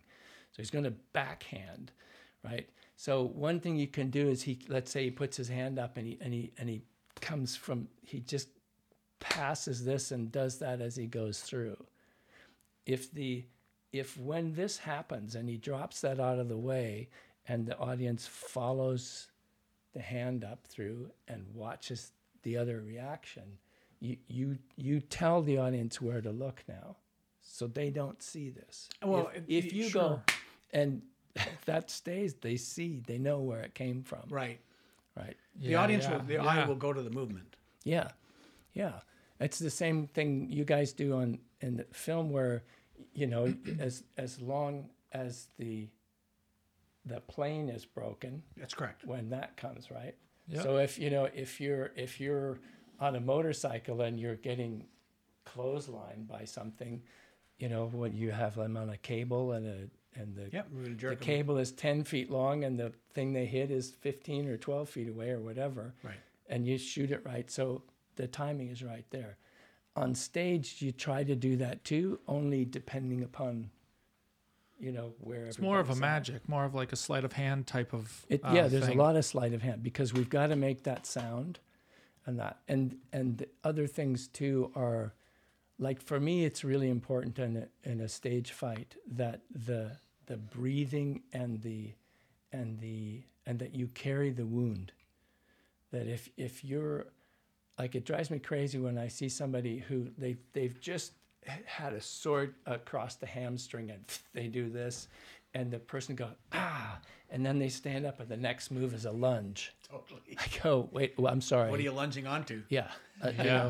I mean, we're used to seeing the Asian martial arts where, they're getting hit 50 times and they're jumping up and spinning around and crashing together.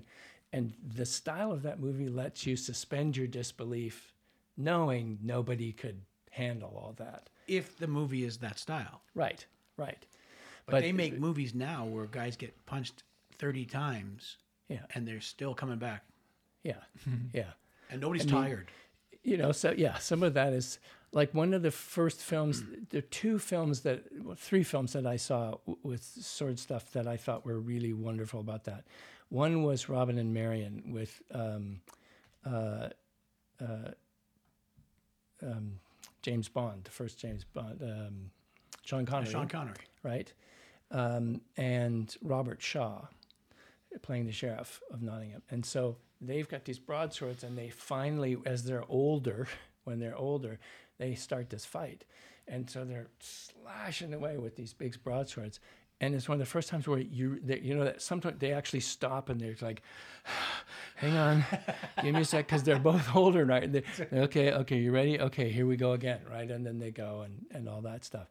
And you sort of see the effort it takes to do that. Yeah, that's brilliant. Versus, like, there are a lot of things where they use an aluminum broadsword. It's like, you'd have to be built like Arnold to whip that blade around like that. And the other one is the first, the Three Musketeers and the Four Musketeers with Robert York and Richard Chamberlain and those guys. That was really wonderful, fun sword play. But Bill Hobbs directed that. Really believable, wonderful sword work with, and also you get the like, one of them, Aramis, is older. So Oliver Reed played him, and it was like, okay, I'll give you a fight. And he was just super efficient. He would only move when it was an actual threat. There wasn't any, you know, it was like tink, you know, just redirect it and waiting for the opening, right? And then the other one is the duelists, Ridley Scott, Keith Carradine, and Harvey Keitel. It's these two guys who, through the Napoleonic Wars and like over a course of like 25 years, every time they're nearby, they have a fight. And it's because the original thing when you were dueling was, it was an insult, and I demand satisfaction. Right? And there were different degrees of satisfaction. We could go to first blood. We could just a little cut. Okay, taught you a lesson. You do that again, and I'm going to go to the next level, which is to really like slice you so you can't keep going. And then the next level is to the death. Right. So he just never is satisfied. He just never says, okay, I'm satisfied. So it means they have to meet again. And you see them go from sabers on horseback where they're charging past each other. You see them go to still a saber, but not as curved a saber as the hussars had, right? And there's a fight that the two of them have in this grotto underground, where you just see them through this thing. They are absolutely exhausted and swinging these things around and everything. And it shows you the reality, the strain on it, you know. For me, I would much rather, I prefer fights that show that show how tiring and exhausting it is, and how it, you know, if you bang your hand against the hill, that really hurts, you know. And also that, like, I'm influenced a lot by the Kurosawa movies with Toshiro Mifune, all those beautiful samurai films, where the idea was one cut, you know, one life. And there's so many times where they take their guard and they watch the other guy, and then maybe he goes over here and okay, he's doing that one, so okay, I'm going to do this one, and the tension builds and builds and builds, and finally they go. And like in one move. Yeah, like watching cats, you know, get ready to fight. And even if it's more, I more enjoy the ones where, so after that first pass, they come apart. Now I go, okay, this guy's really strong, or he's really fast, or well, I've never seen that move, right? Like one of the guys that was my mentor, who's also our patron for the Fight Directors Canada, was Paddy Crane, who was the fight director and the double for Errol Flynn in all the old movies, the pirate movies and all that stuff. And he would always say that, you know, like if you've got Hamlet when he fights Laertes, Hamlet goes to school in Wittenberg in Germany. Laertes goes to school in a different place. So when they have their duel at the end and they come out to fight, one of the things Paddy used to like to do was he'd say, so if Hamlet is Wittenberg, he's more of a backsword, like hanging the sword this way. And Laertes comes out like this, more French school, right?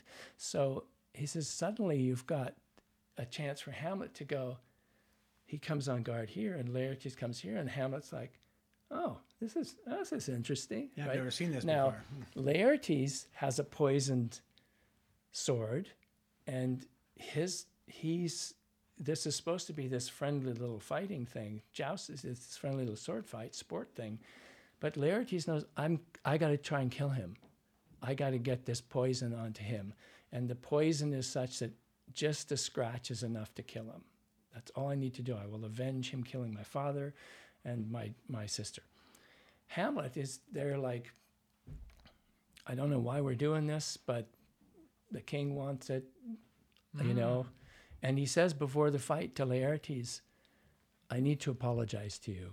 I'm so sorry about your father and your sister. He says, it's like I shot my arrow over the roof and I hit him, and I apologize. So when he's done that to him, now Laertes has the thing of, he's apologized to me. He's, I've also got that on me. How can I kill this guy now after he's sincerely apologized, right? So there's all these things going on.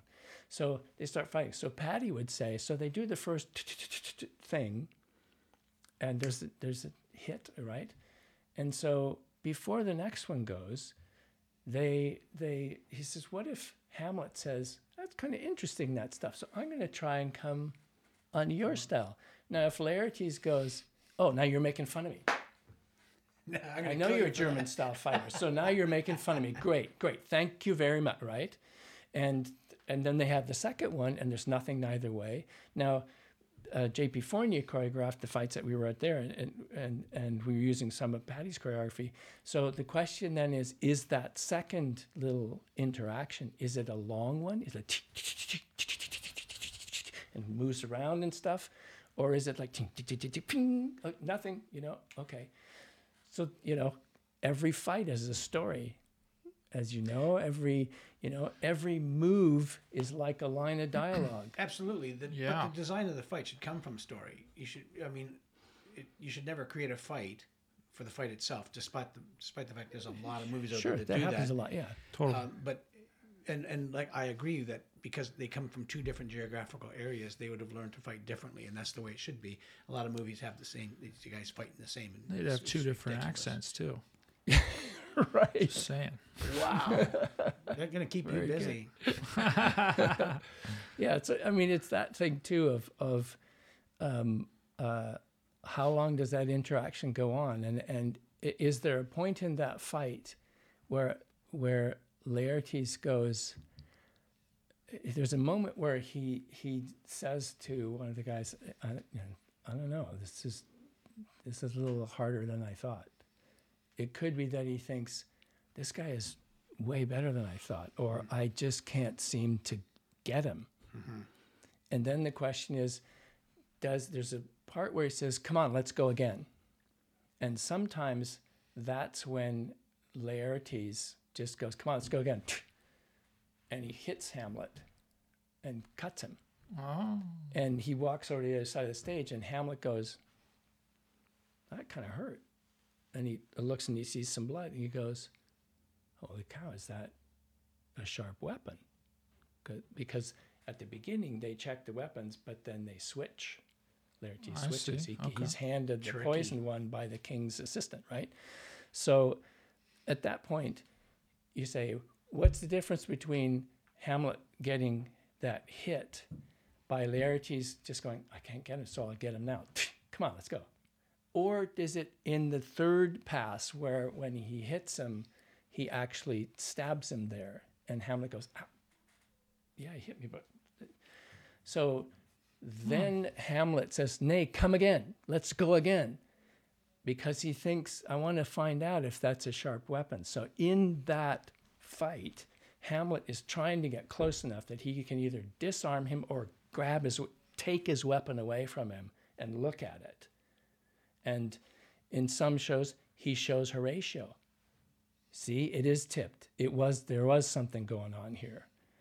And in other ones, he just takes it and sees it, and he says, oh yeah, here's my weapon. Now let's play. So now Laertes is like, holy shit. Yeah, we switched it, right? Yeah. And so those are all those kind of things that come into question in that stuff, just like in interesting. And you also think, is this a fight that is over in 2 moves or in 5 moves or, and so like... Well, see, that should come from story. Yeah. That's how I design fights. Yeah. I read the script and in cooperation with the director and what we need to see, let's tell the story. Yeah. And it should not go any further. Yeah. I love it when like the first part of a fight happens and there's a moment where the characters are like, man, this guy hits hard, or I got to stay out of his range or whatever, where they have to reassess their strategy about what they're going to do. Right. where it just doesn't become a fancy, exciting, thrilling fight, but has nothing. Or each guy gets beat up 30 times and nothing happens. Yeah. Like how, I've said this before, you suck. Yeah. You just hit me 30 times and I can still fight. Mm-hmm. Or for punching somebody, did you hurt your hand when 100%. You did that? The reason in martial arts you learn to do the exact same thing with both hands is because you're going to break one. Mm-hmm. Your hands are very fragile, despite the fact, you can create a really solid fist. If you break your hand, what are you going to do? Yeah. And if you hit something hard, like somebody's skull. Yeah. Oh, yeah. And even there's a tactical fitness trainer who was his name is Scott Sonnen, and he trained I can't remember which martial art it was, but he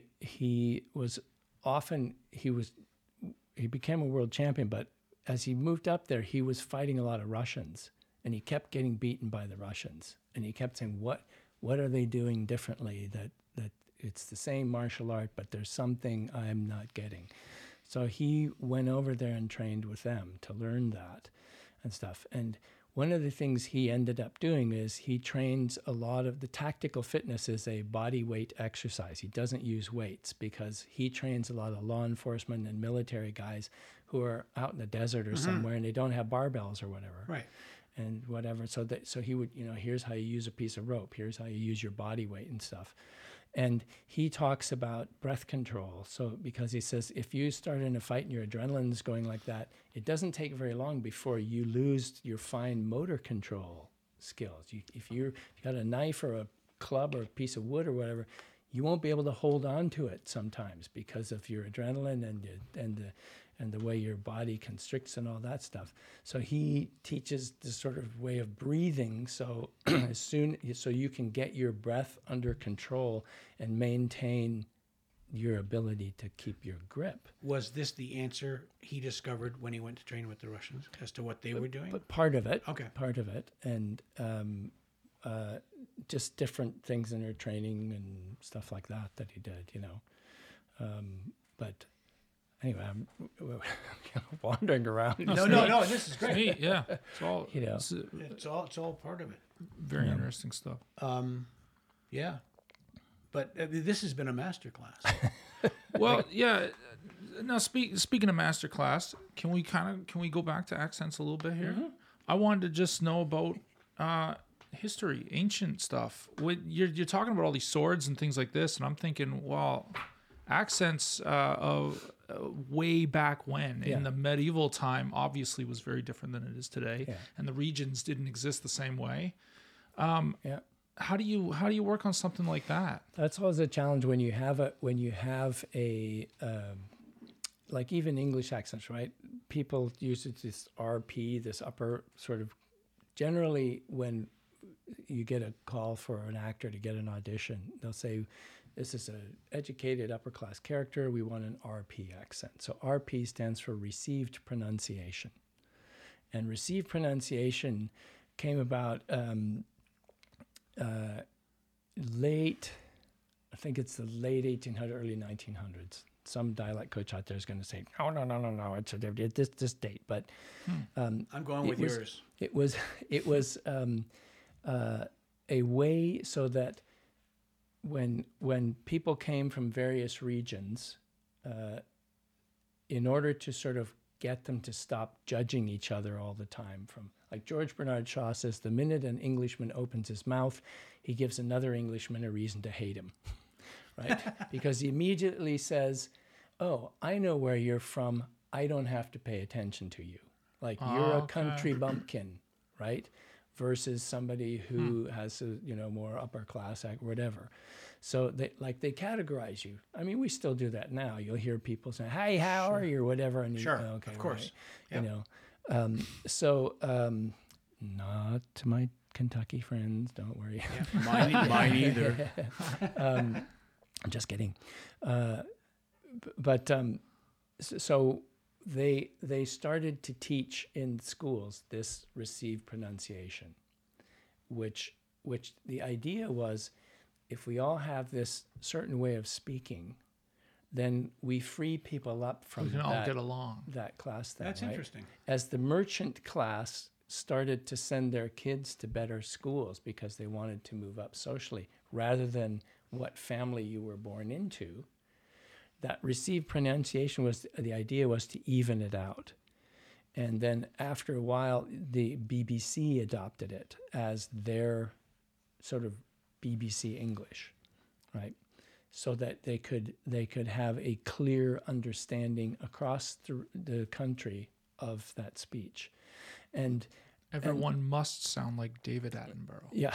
And there's also, like, you can tell a BBC, like the older school BBC correspondents, when they were putting stuff in, would have this way of ending a sentence that told the people on the other side, okay, he's finished with that sentence. They would say, and this is so-and-so reporting from Istanbul. Da, da, da. They still do that. Yeah, some of them will still do that. There was a reporter at CBC. I can't remember her name. She was, I think she was from the Caribbean, but she had a kind of a Caribbean English accent, but she also would use that sort of Sarah Jones, CBC News, Toronto. So you knew it wasn't CBC News, Toronto. So they're going, is she done? Right. Right. Okay. You know, it's that thing that happens that way. So it's this way of finishing off their sentence. I'm going to start Interesting. doing that Yeah. today. I mean, you hear that now in contemporary speech, where you have upspeak, where a statement sounds like a question. I parked the car, and it was raining, and I came inside. It's like the Valley Girl thing. Oh my God, da, da, da, da. Or at the end they go down and they go they stop talking and they go to fry. Acting is hard, right? They fry their voice, they devoice it. Yeah. As a way to say they're done, right? Or you have people who say thank you. It's I'm speaking to you in a way that is not the least bit aggressive. I'm sort of not, I don't want to offend you. That's I want to please interesting. you. And I'm smiling. If you say thank you, but you're smiling, you can't go thank you. So you go think. So the ah sound now becomes an S sound. Thank, THENK. Thank you.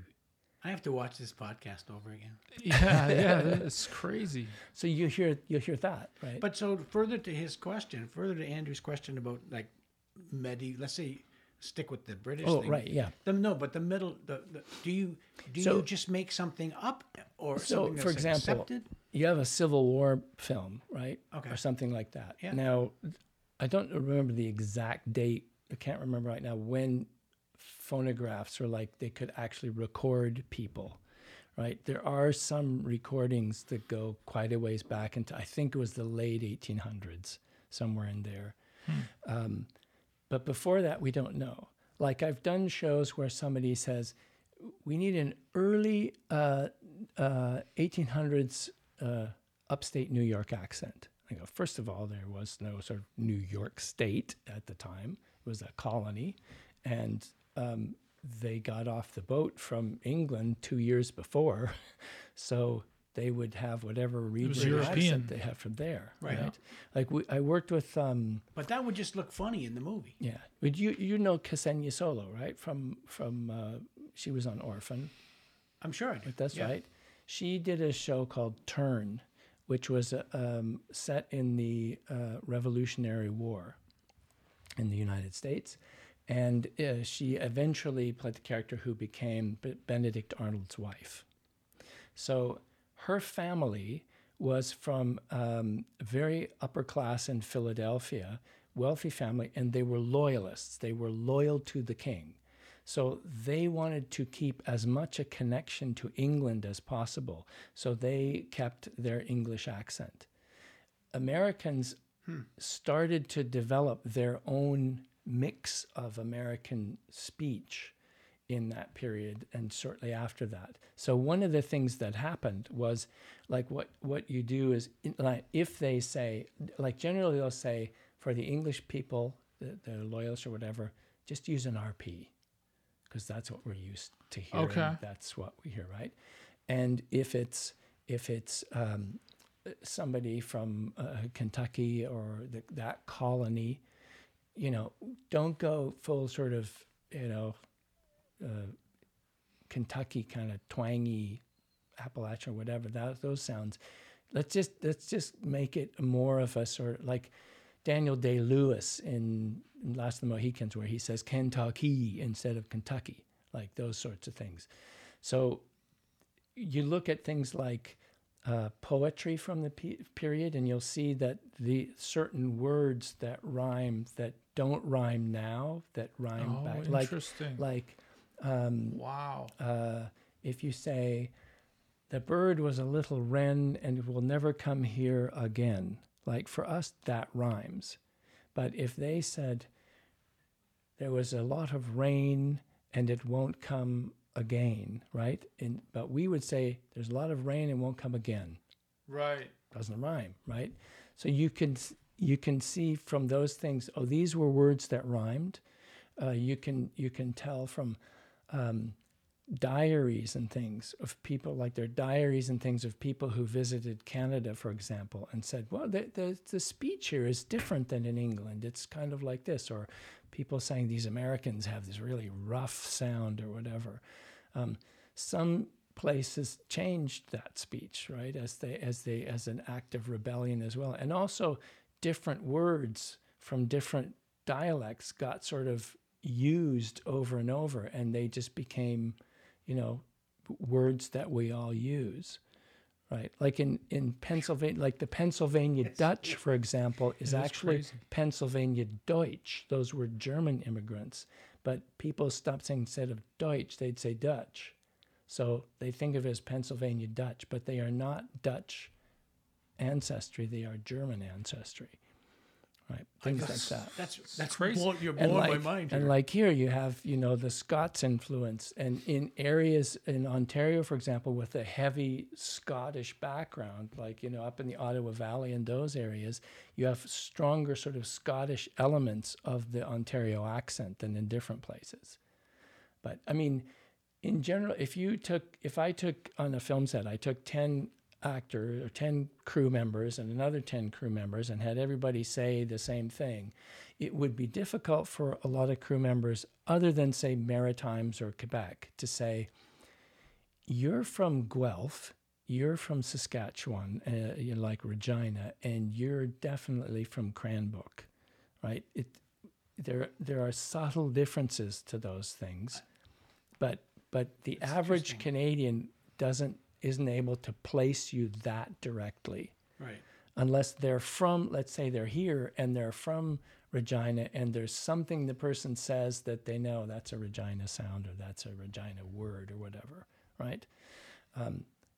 But and I'm sure somebody out there's going, nah, it's not, but I just think everybody out there is going to their mirrors right now and watching their mouths move when they speak, and people are getting out their tape recorders. Yeah.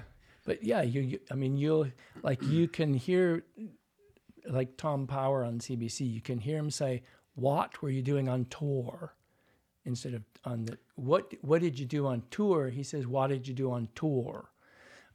Or there's a harder R, that R, we were playing down in the bar. That sort of East Coast R sound, which comes from that Scottish R, right? Yeah, the only Canadians I can tell the difference between is maybe somebody from Quebec and Newfoundlanders. Yeah. And so there are all sort of variations. Like there are things that people in Toronto say that they don't say other places, that is sort of locates totally that stuff. And those, not to mention just generational. Yeah. Generational things, But like you were asking about the older period stuff, it's you have to do one thing. You do your research and see if there's something, and there's more and more stuff that's been being written by various scholars and stuff that can help with that we're learning now. But it's also a question of okay, let's say we're going to be super authentic about this thing from that period to a modern ear, they may just say, what are they? Right. So, but you have to modify that. So you figure out what works, what's acceptable in that sense, right? Like the RP, if somebody's playing, like people thinking Shakespeare has to be done with an English accent. There's a father and son team who have been working on finding Shakespeare's a language when he was around and getting closer to what first practices they call it, what that original English sound was. And they look at it from words that he used and stuff like that, where you've got R's and things like that. So that the Shakespeare's English, in some cases, they say sounds closer to American than it does to that. But because we had trained actors, Olivier and Ralph Richardson and, Peter O'Toole and people like that who had that sophisticated RP upper class sounding accent, for us, that's what we thought they sounded. And when they were making those old movies that had Romans in them, they got those actors to play them. So you think of, Roman senator speaking with a sort of English accent, Absolutely. Julius Caesar, Hands and down, that stuff, man. right? Wow. So they don't go to that, Yeah. to an Italian accent. That's interesting. So that there are corners they cut in that, and it also depends on, for that particular production, how far are they going to go into the whole thing? Like look at Westerns. There were very few people in the West and the whole Wild West was only about 20 years, only lasted about 20 years. And very few people actually carried a gun with them. Like the idea of everybody walking around with a pistol on their hip, that's an American frontier fable. A lot of towns didn't even allow guns. The Texas Rangers were the first sort of lawmen and other than, like Jesse James or the bank robber type guys, most people didn't carry them. Like a cowboy out in the range may have a rifle because of coyotes or wolves or rattlesnakes or whatever. But they weren't all, But same with the holster that they carry in movies. That's a Hollywood invention. That was not an Old West rig that they wore. Yeah. Mm-hmm. So it's always that question of do we go super authentic or not? I don't know about you, but as a director, I want my money up on the screen. Mm-hmm. I want to save money in every possible way to put it on the screen. And you, brother, are on the screen. So, you know what I'm saying? Yeah. Like what you bring to the movie is so important. I've had a massive lesson here today. I've really enjoyed this. Like it's mind bending. It's there aren't a lot of us who do this, like I've had the good fortune to be able to work with some amazing actors and amazing directors, and on fantastic projects that I would love to do that as an actor, but I have ended up doing it this way. Yeah. And my job, just like Paddy Crane used to say with his fighting stuff, my job is to make the actor look good and make sure they're safe. With the dialect stuff, I need to make the actor, first of all, so comfortable that they don't have to really think so much about the accent so that their performance can come through, and to help them sound authentic, good, and that. And when I can be there on set, I can go in between takes and adjust something if I hear it, or I also know sometimes, you know what, I'm just going to stand back and let them. It would make a lot of sense to have you there, kind of like stunt coordinator or anything else. But absolutely, as a stunt coordinator, my job is one to instill confidence in the actor that they can actually do this. Yeah. So we've done this in rehearsals and we've done it together. And I actually, you stand on set, you have to weigh whether or not you're going to step in or you don't step in, because sometimes when you step in, it undermines. So you got to take the temperature of the room. Yeah, I'm with Andrew. I would have you on set every single day. This is for somebody that's not. And They're sometimes doing this movie a disservice. sometimes they just can't afford it and stuff, or Yeah, I or they mean- don't want it or whatever. And then I try to prepare the actor as much as I can by going over the script, and so they know the line. The danger there is if they have to, two things. If they have to ad lib is one thing, and the other thing is the minute they have a lot of props. Yeah. The minute they have to think about, oh, this is a cooking scene, I have to remember my continuity, that I put the carrots in here Sure. and I put the peas and this Sure. thing on the stove. And what I do then is I landscape it with them, so landmark it. So remember, when you say this line, you're going to put the peas in. When you say this line, you put the carrots in.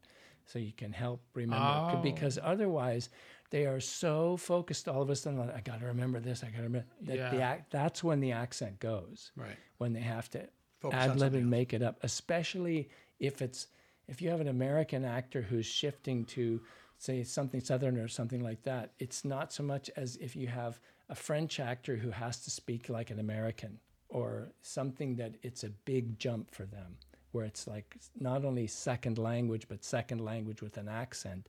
And suddenly they have 15 things they have to do with a proper hit 10 marks. Their mind is there. Right. Right, and that's when it's tricky to go in. Well, my experience with you is just watching Tatiana Maslany Oh, she's kill it. She on was a Orphan dream. Black. Oh my God. Yeah, I mean, yeah, her preparation too, the way she just listened to music and moved around and Yeah. talked to herself all between yeah. all She the had takes. each of the clones had a different movement, a different kind of music. She, It was so sweet yeah. to watch. and she was wonderful in allowing me to help her with when we'd have a new clone of, like for Allison, who is just like a Canadian clone, right? So she it's not like we had to do a lot of accent work there. But what we did look at was, she's an uptight person. She wants to be in control. So how vocally does that manifest itself? Is she chopped and very clear and articulate with what she, and Oh, so she wow. da-da-da-da-da, right? So it was, how does that Very cool. how does that manifest itself? Do Helena. Oh yeah, Elena was, But like, for example, Rachel, Yeah. right, who was very calm and all that stuff. We sort of modeled her a little bit after Anna Wintour, the editor of Vogue, right? That special haircut, immaculately groomed. And we noticed that in a lot of interviews, she would sit with her hands like that. And I said, she's this woman who has so much power over fashion, over whoever she works with. She's like, you don't say, whatever she says goes, right? She reminded me of a tiger who has, there are these deadly stiletto claws in her hands here, but she doesn't have to do this. She just, there they are, folks. So we looked at, maybe Rachel is that way. She doesn't have to do anything. You just know it's there, right? She Totally. has the, Brilliant. Love it. So Yeah. those I'm different. glad you brought that up, Andrew. I mean, Michael Caine talks about if you're playing a character who lies, you blink a lot, And he says, and there's this one class where he says, when he was doing Educating Reader, where he says, if I say to you, I'd like a coffee and some sugar, and can I maybe get 2 sugars, versus saying, I'd like a coffee and a sugar, and don't mess it up. And he doesn't blink. He just looks at you. Yeah. He says, that makes The a difference. confidence thing, Those yeah. kinds of things. Yeah, no and blinking. that kind of stuff. Yeah. Absolutely. Yeah. I also learned from Michael Caine to look at the eye closest to the Yeah. lens. The thing. Yeah. I love that. Shirley Dean told me that we So were that your shooting a eyes thing. aren't 60 feet high going like this. Yeah. She was telling me she learned that from Paul Newman. She was Okay. doing a film with Paul Newman. And we were doing a thing with Alan Arkin. It was his first directing gig. And it was called My Louisiana Sky. No, My Louisiana Summer. Anyway, there was a young actress who it was her first film. She was the lead actress. And in one of those scenes, her close-up, her eyes were doing that. And Shirley just went up and said, honey, when you're looking at him, just look over that eye. And I hadn't heard that either. I love said, that. "Oh, that's great." And great she technique. said, "Paul Newman taught me that." And that's one of the One things. of the terrible actors of the time. Yeah, I know. It's whatever happened to him? He's making salad dressing. Yeah. Yeah. Oh, that's awesome. I wanted to mention, we were talking about cars earlier, right? My dad had a Mercedes 300 SL Roadster. It was a 1961. It was originally brought over from Europe by Audi Pabst. You know Pabst breweries? Do you know Pabst Blue Ribbon beer in the States? Of course. So he had that car. And after a while, he sold it and got something else. And the guy who owned the cheese factory that my dad worked for bought it. And when his boys were, sort of old enough they were driving a lot, he said to my dad one day, "Jake, I've got this 300 SL, and my boys are going to kill themselves in it because they're driving it like a madman, and I don't want to lose my kids, and I don't want to lose that car. Are you interested in it?" And he was like, that was his dream car. And so he bought this car. And so I grew up from the time I was like 7 or something like that with this 300 SL in the garage. And my brother and I used to just go and sit in it, and Hell Yeah, yeah. absolutely. Gorgeous. I'd go sit in it now. yeah. And so I took my girlfriend to prom in that car and stuff. And once in a while, when I used to get to go see my girlfriend, I had a girlfriend who lived in a different town, an even smaller town than Makokata. And there was a stretch of road from there to there that I don't know. Now, when I think back, my dad was so generous to trust me with that car. But They there was always this are. straight, long section, and I would get it out, and I would just, Yeah, man. watch it go up to like 130, 150. Yeah, Dad didn't have to know about that. Boom, And that car wasn't even breathing. You could be doing 70 miles an hour just in second gear. You know, it just and the steering wheel was huge, and the door sills were that wide and all. And then later, when my dad was older and said, I don't want to have I'm nervous about having the car around. I don't feel comfortable driving it anymore and stuff. The guy who was our mechanic for the car, my dad always had Benzes or BMWs, and he always used to look after them. He bought it and he restored the car. He took it completely apart, went through everything and restored it, and took it to one of those grand concours sort of things, where they judge your cars and all that stuff. And he got a perfect score. Nice. Oh, wow. And he went up to the guy and he said to one of the judges, said, "There must be a mistake.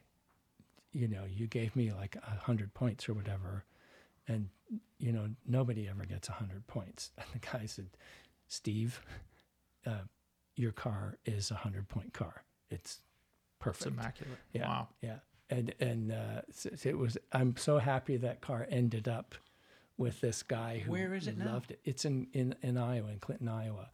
He has a little garage where he works on Benzes and BMWs primarily. He used to work at the Benz dealer, and then eventually started his own company and restores them. And so he took this car and put it to Beautiful. Love it. perfect condition. Wow. Yeah. Great story. Yeah. I love that.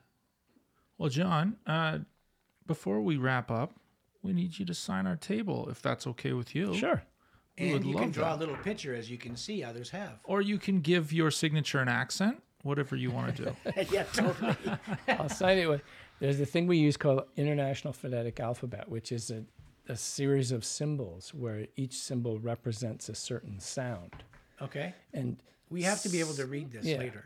some actors know this, and if they know it, and they can say this sound is going from let's say you have a more Midwestern American sound, instead of saying 10, they say 10. Like, just a minute, I'll 10. go get it. 10. 10 and 10 will get you 20. Yep.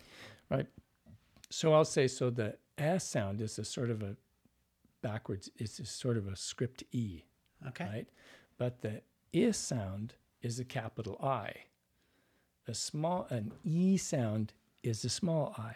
So I can say to an actor, you're going from that sound to this sound.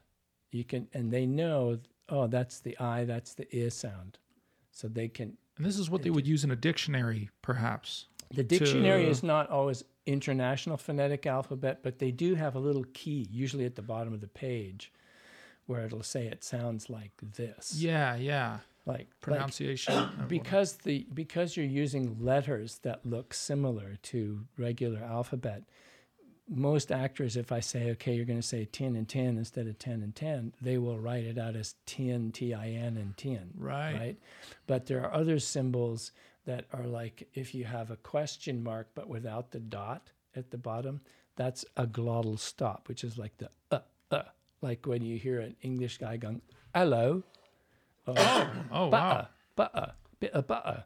That's a glottal stop. Yeah. Your glottis goes, and it stops the sound for a second. Yeah. So that, when you notate that, if you have the word butter in that accent, you would write the B, the sound is an upside down, like a tent, right in the middle of the mouth, and then you do the glottal symbol, and then you have a schwa, which is a little E, which is the sound, the unaccented vowel, right? So you would have So I could give that to somebody who knows IPA, and they would go, because they know the symbols.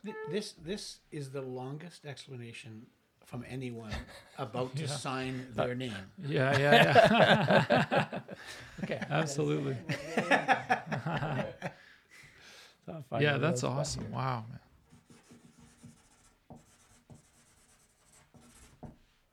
He wrote butter. And I'll say, Yeah. butcher. There you go. Butcher. So I'll say,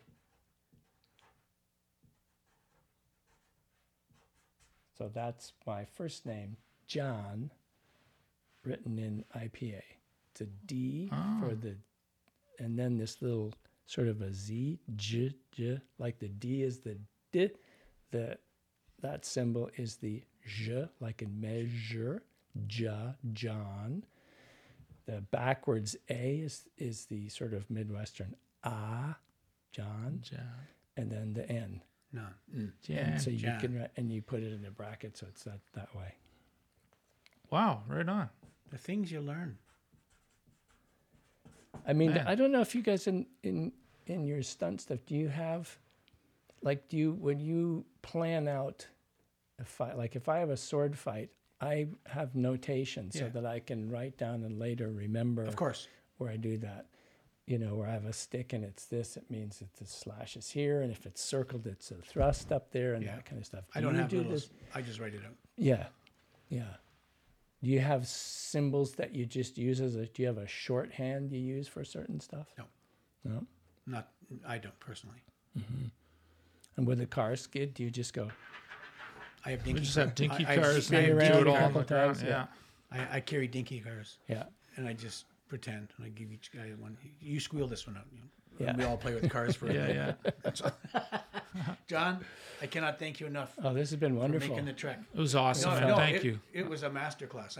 Yeah, that was an education and a half. That was very cool. It was very cool.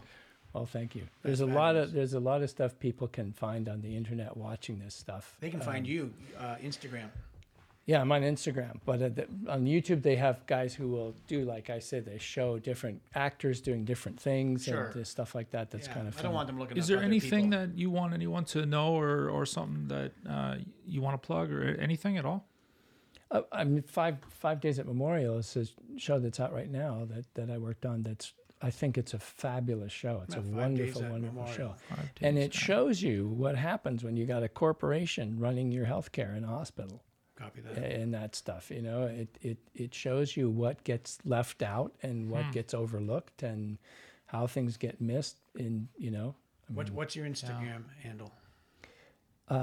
It's when I got Instagram, I thought it was one of those things where you never use your real name. You always use a different name. Yeah. So my Instagram handle is ski, SKI, and then night, KNIGHT, Because you're also a professional ski instructor, but we'll get to that in another podcast. 177, which is the length of my skis. Ski Night 177. Yeah. Copy that. So anybody want to contact you or follow you, they can go on that. That's incredible. At Ski Night 177. Cool. Just don't send me the I'm a Bitcoin person, and Oh Jesus! Oh yeah, no kidding.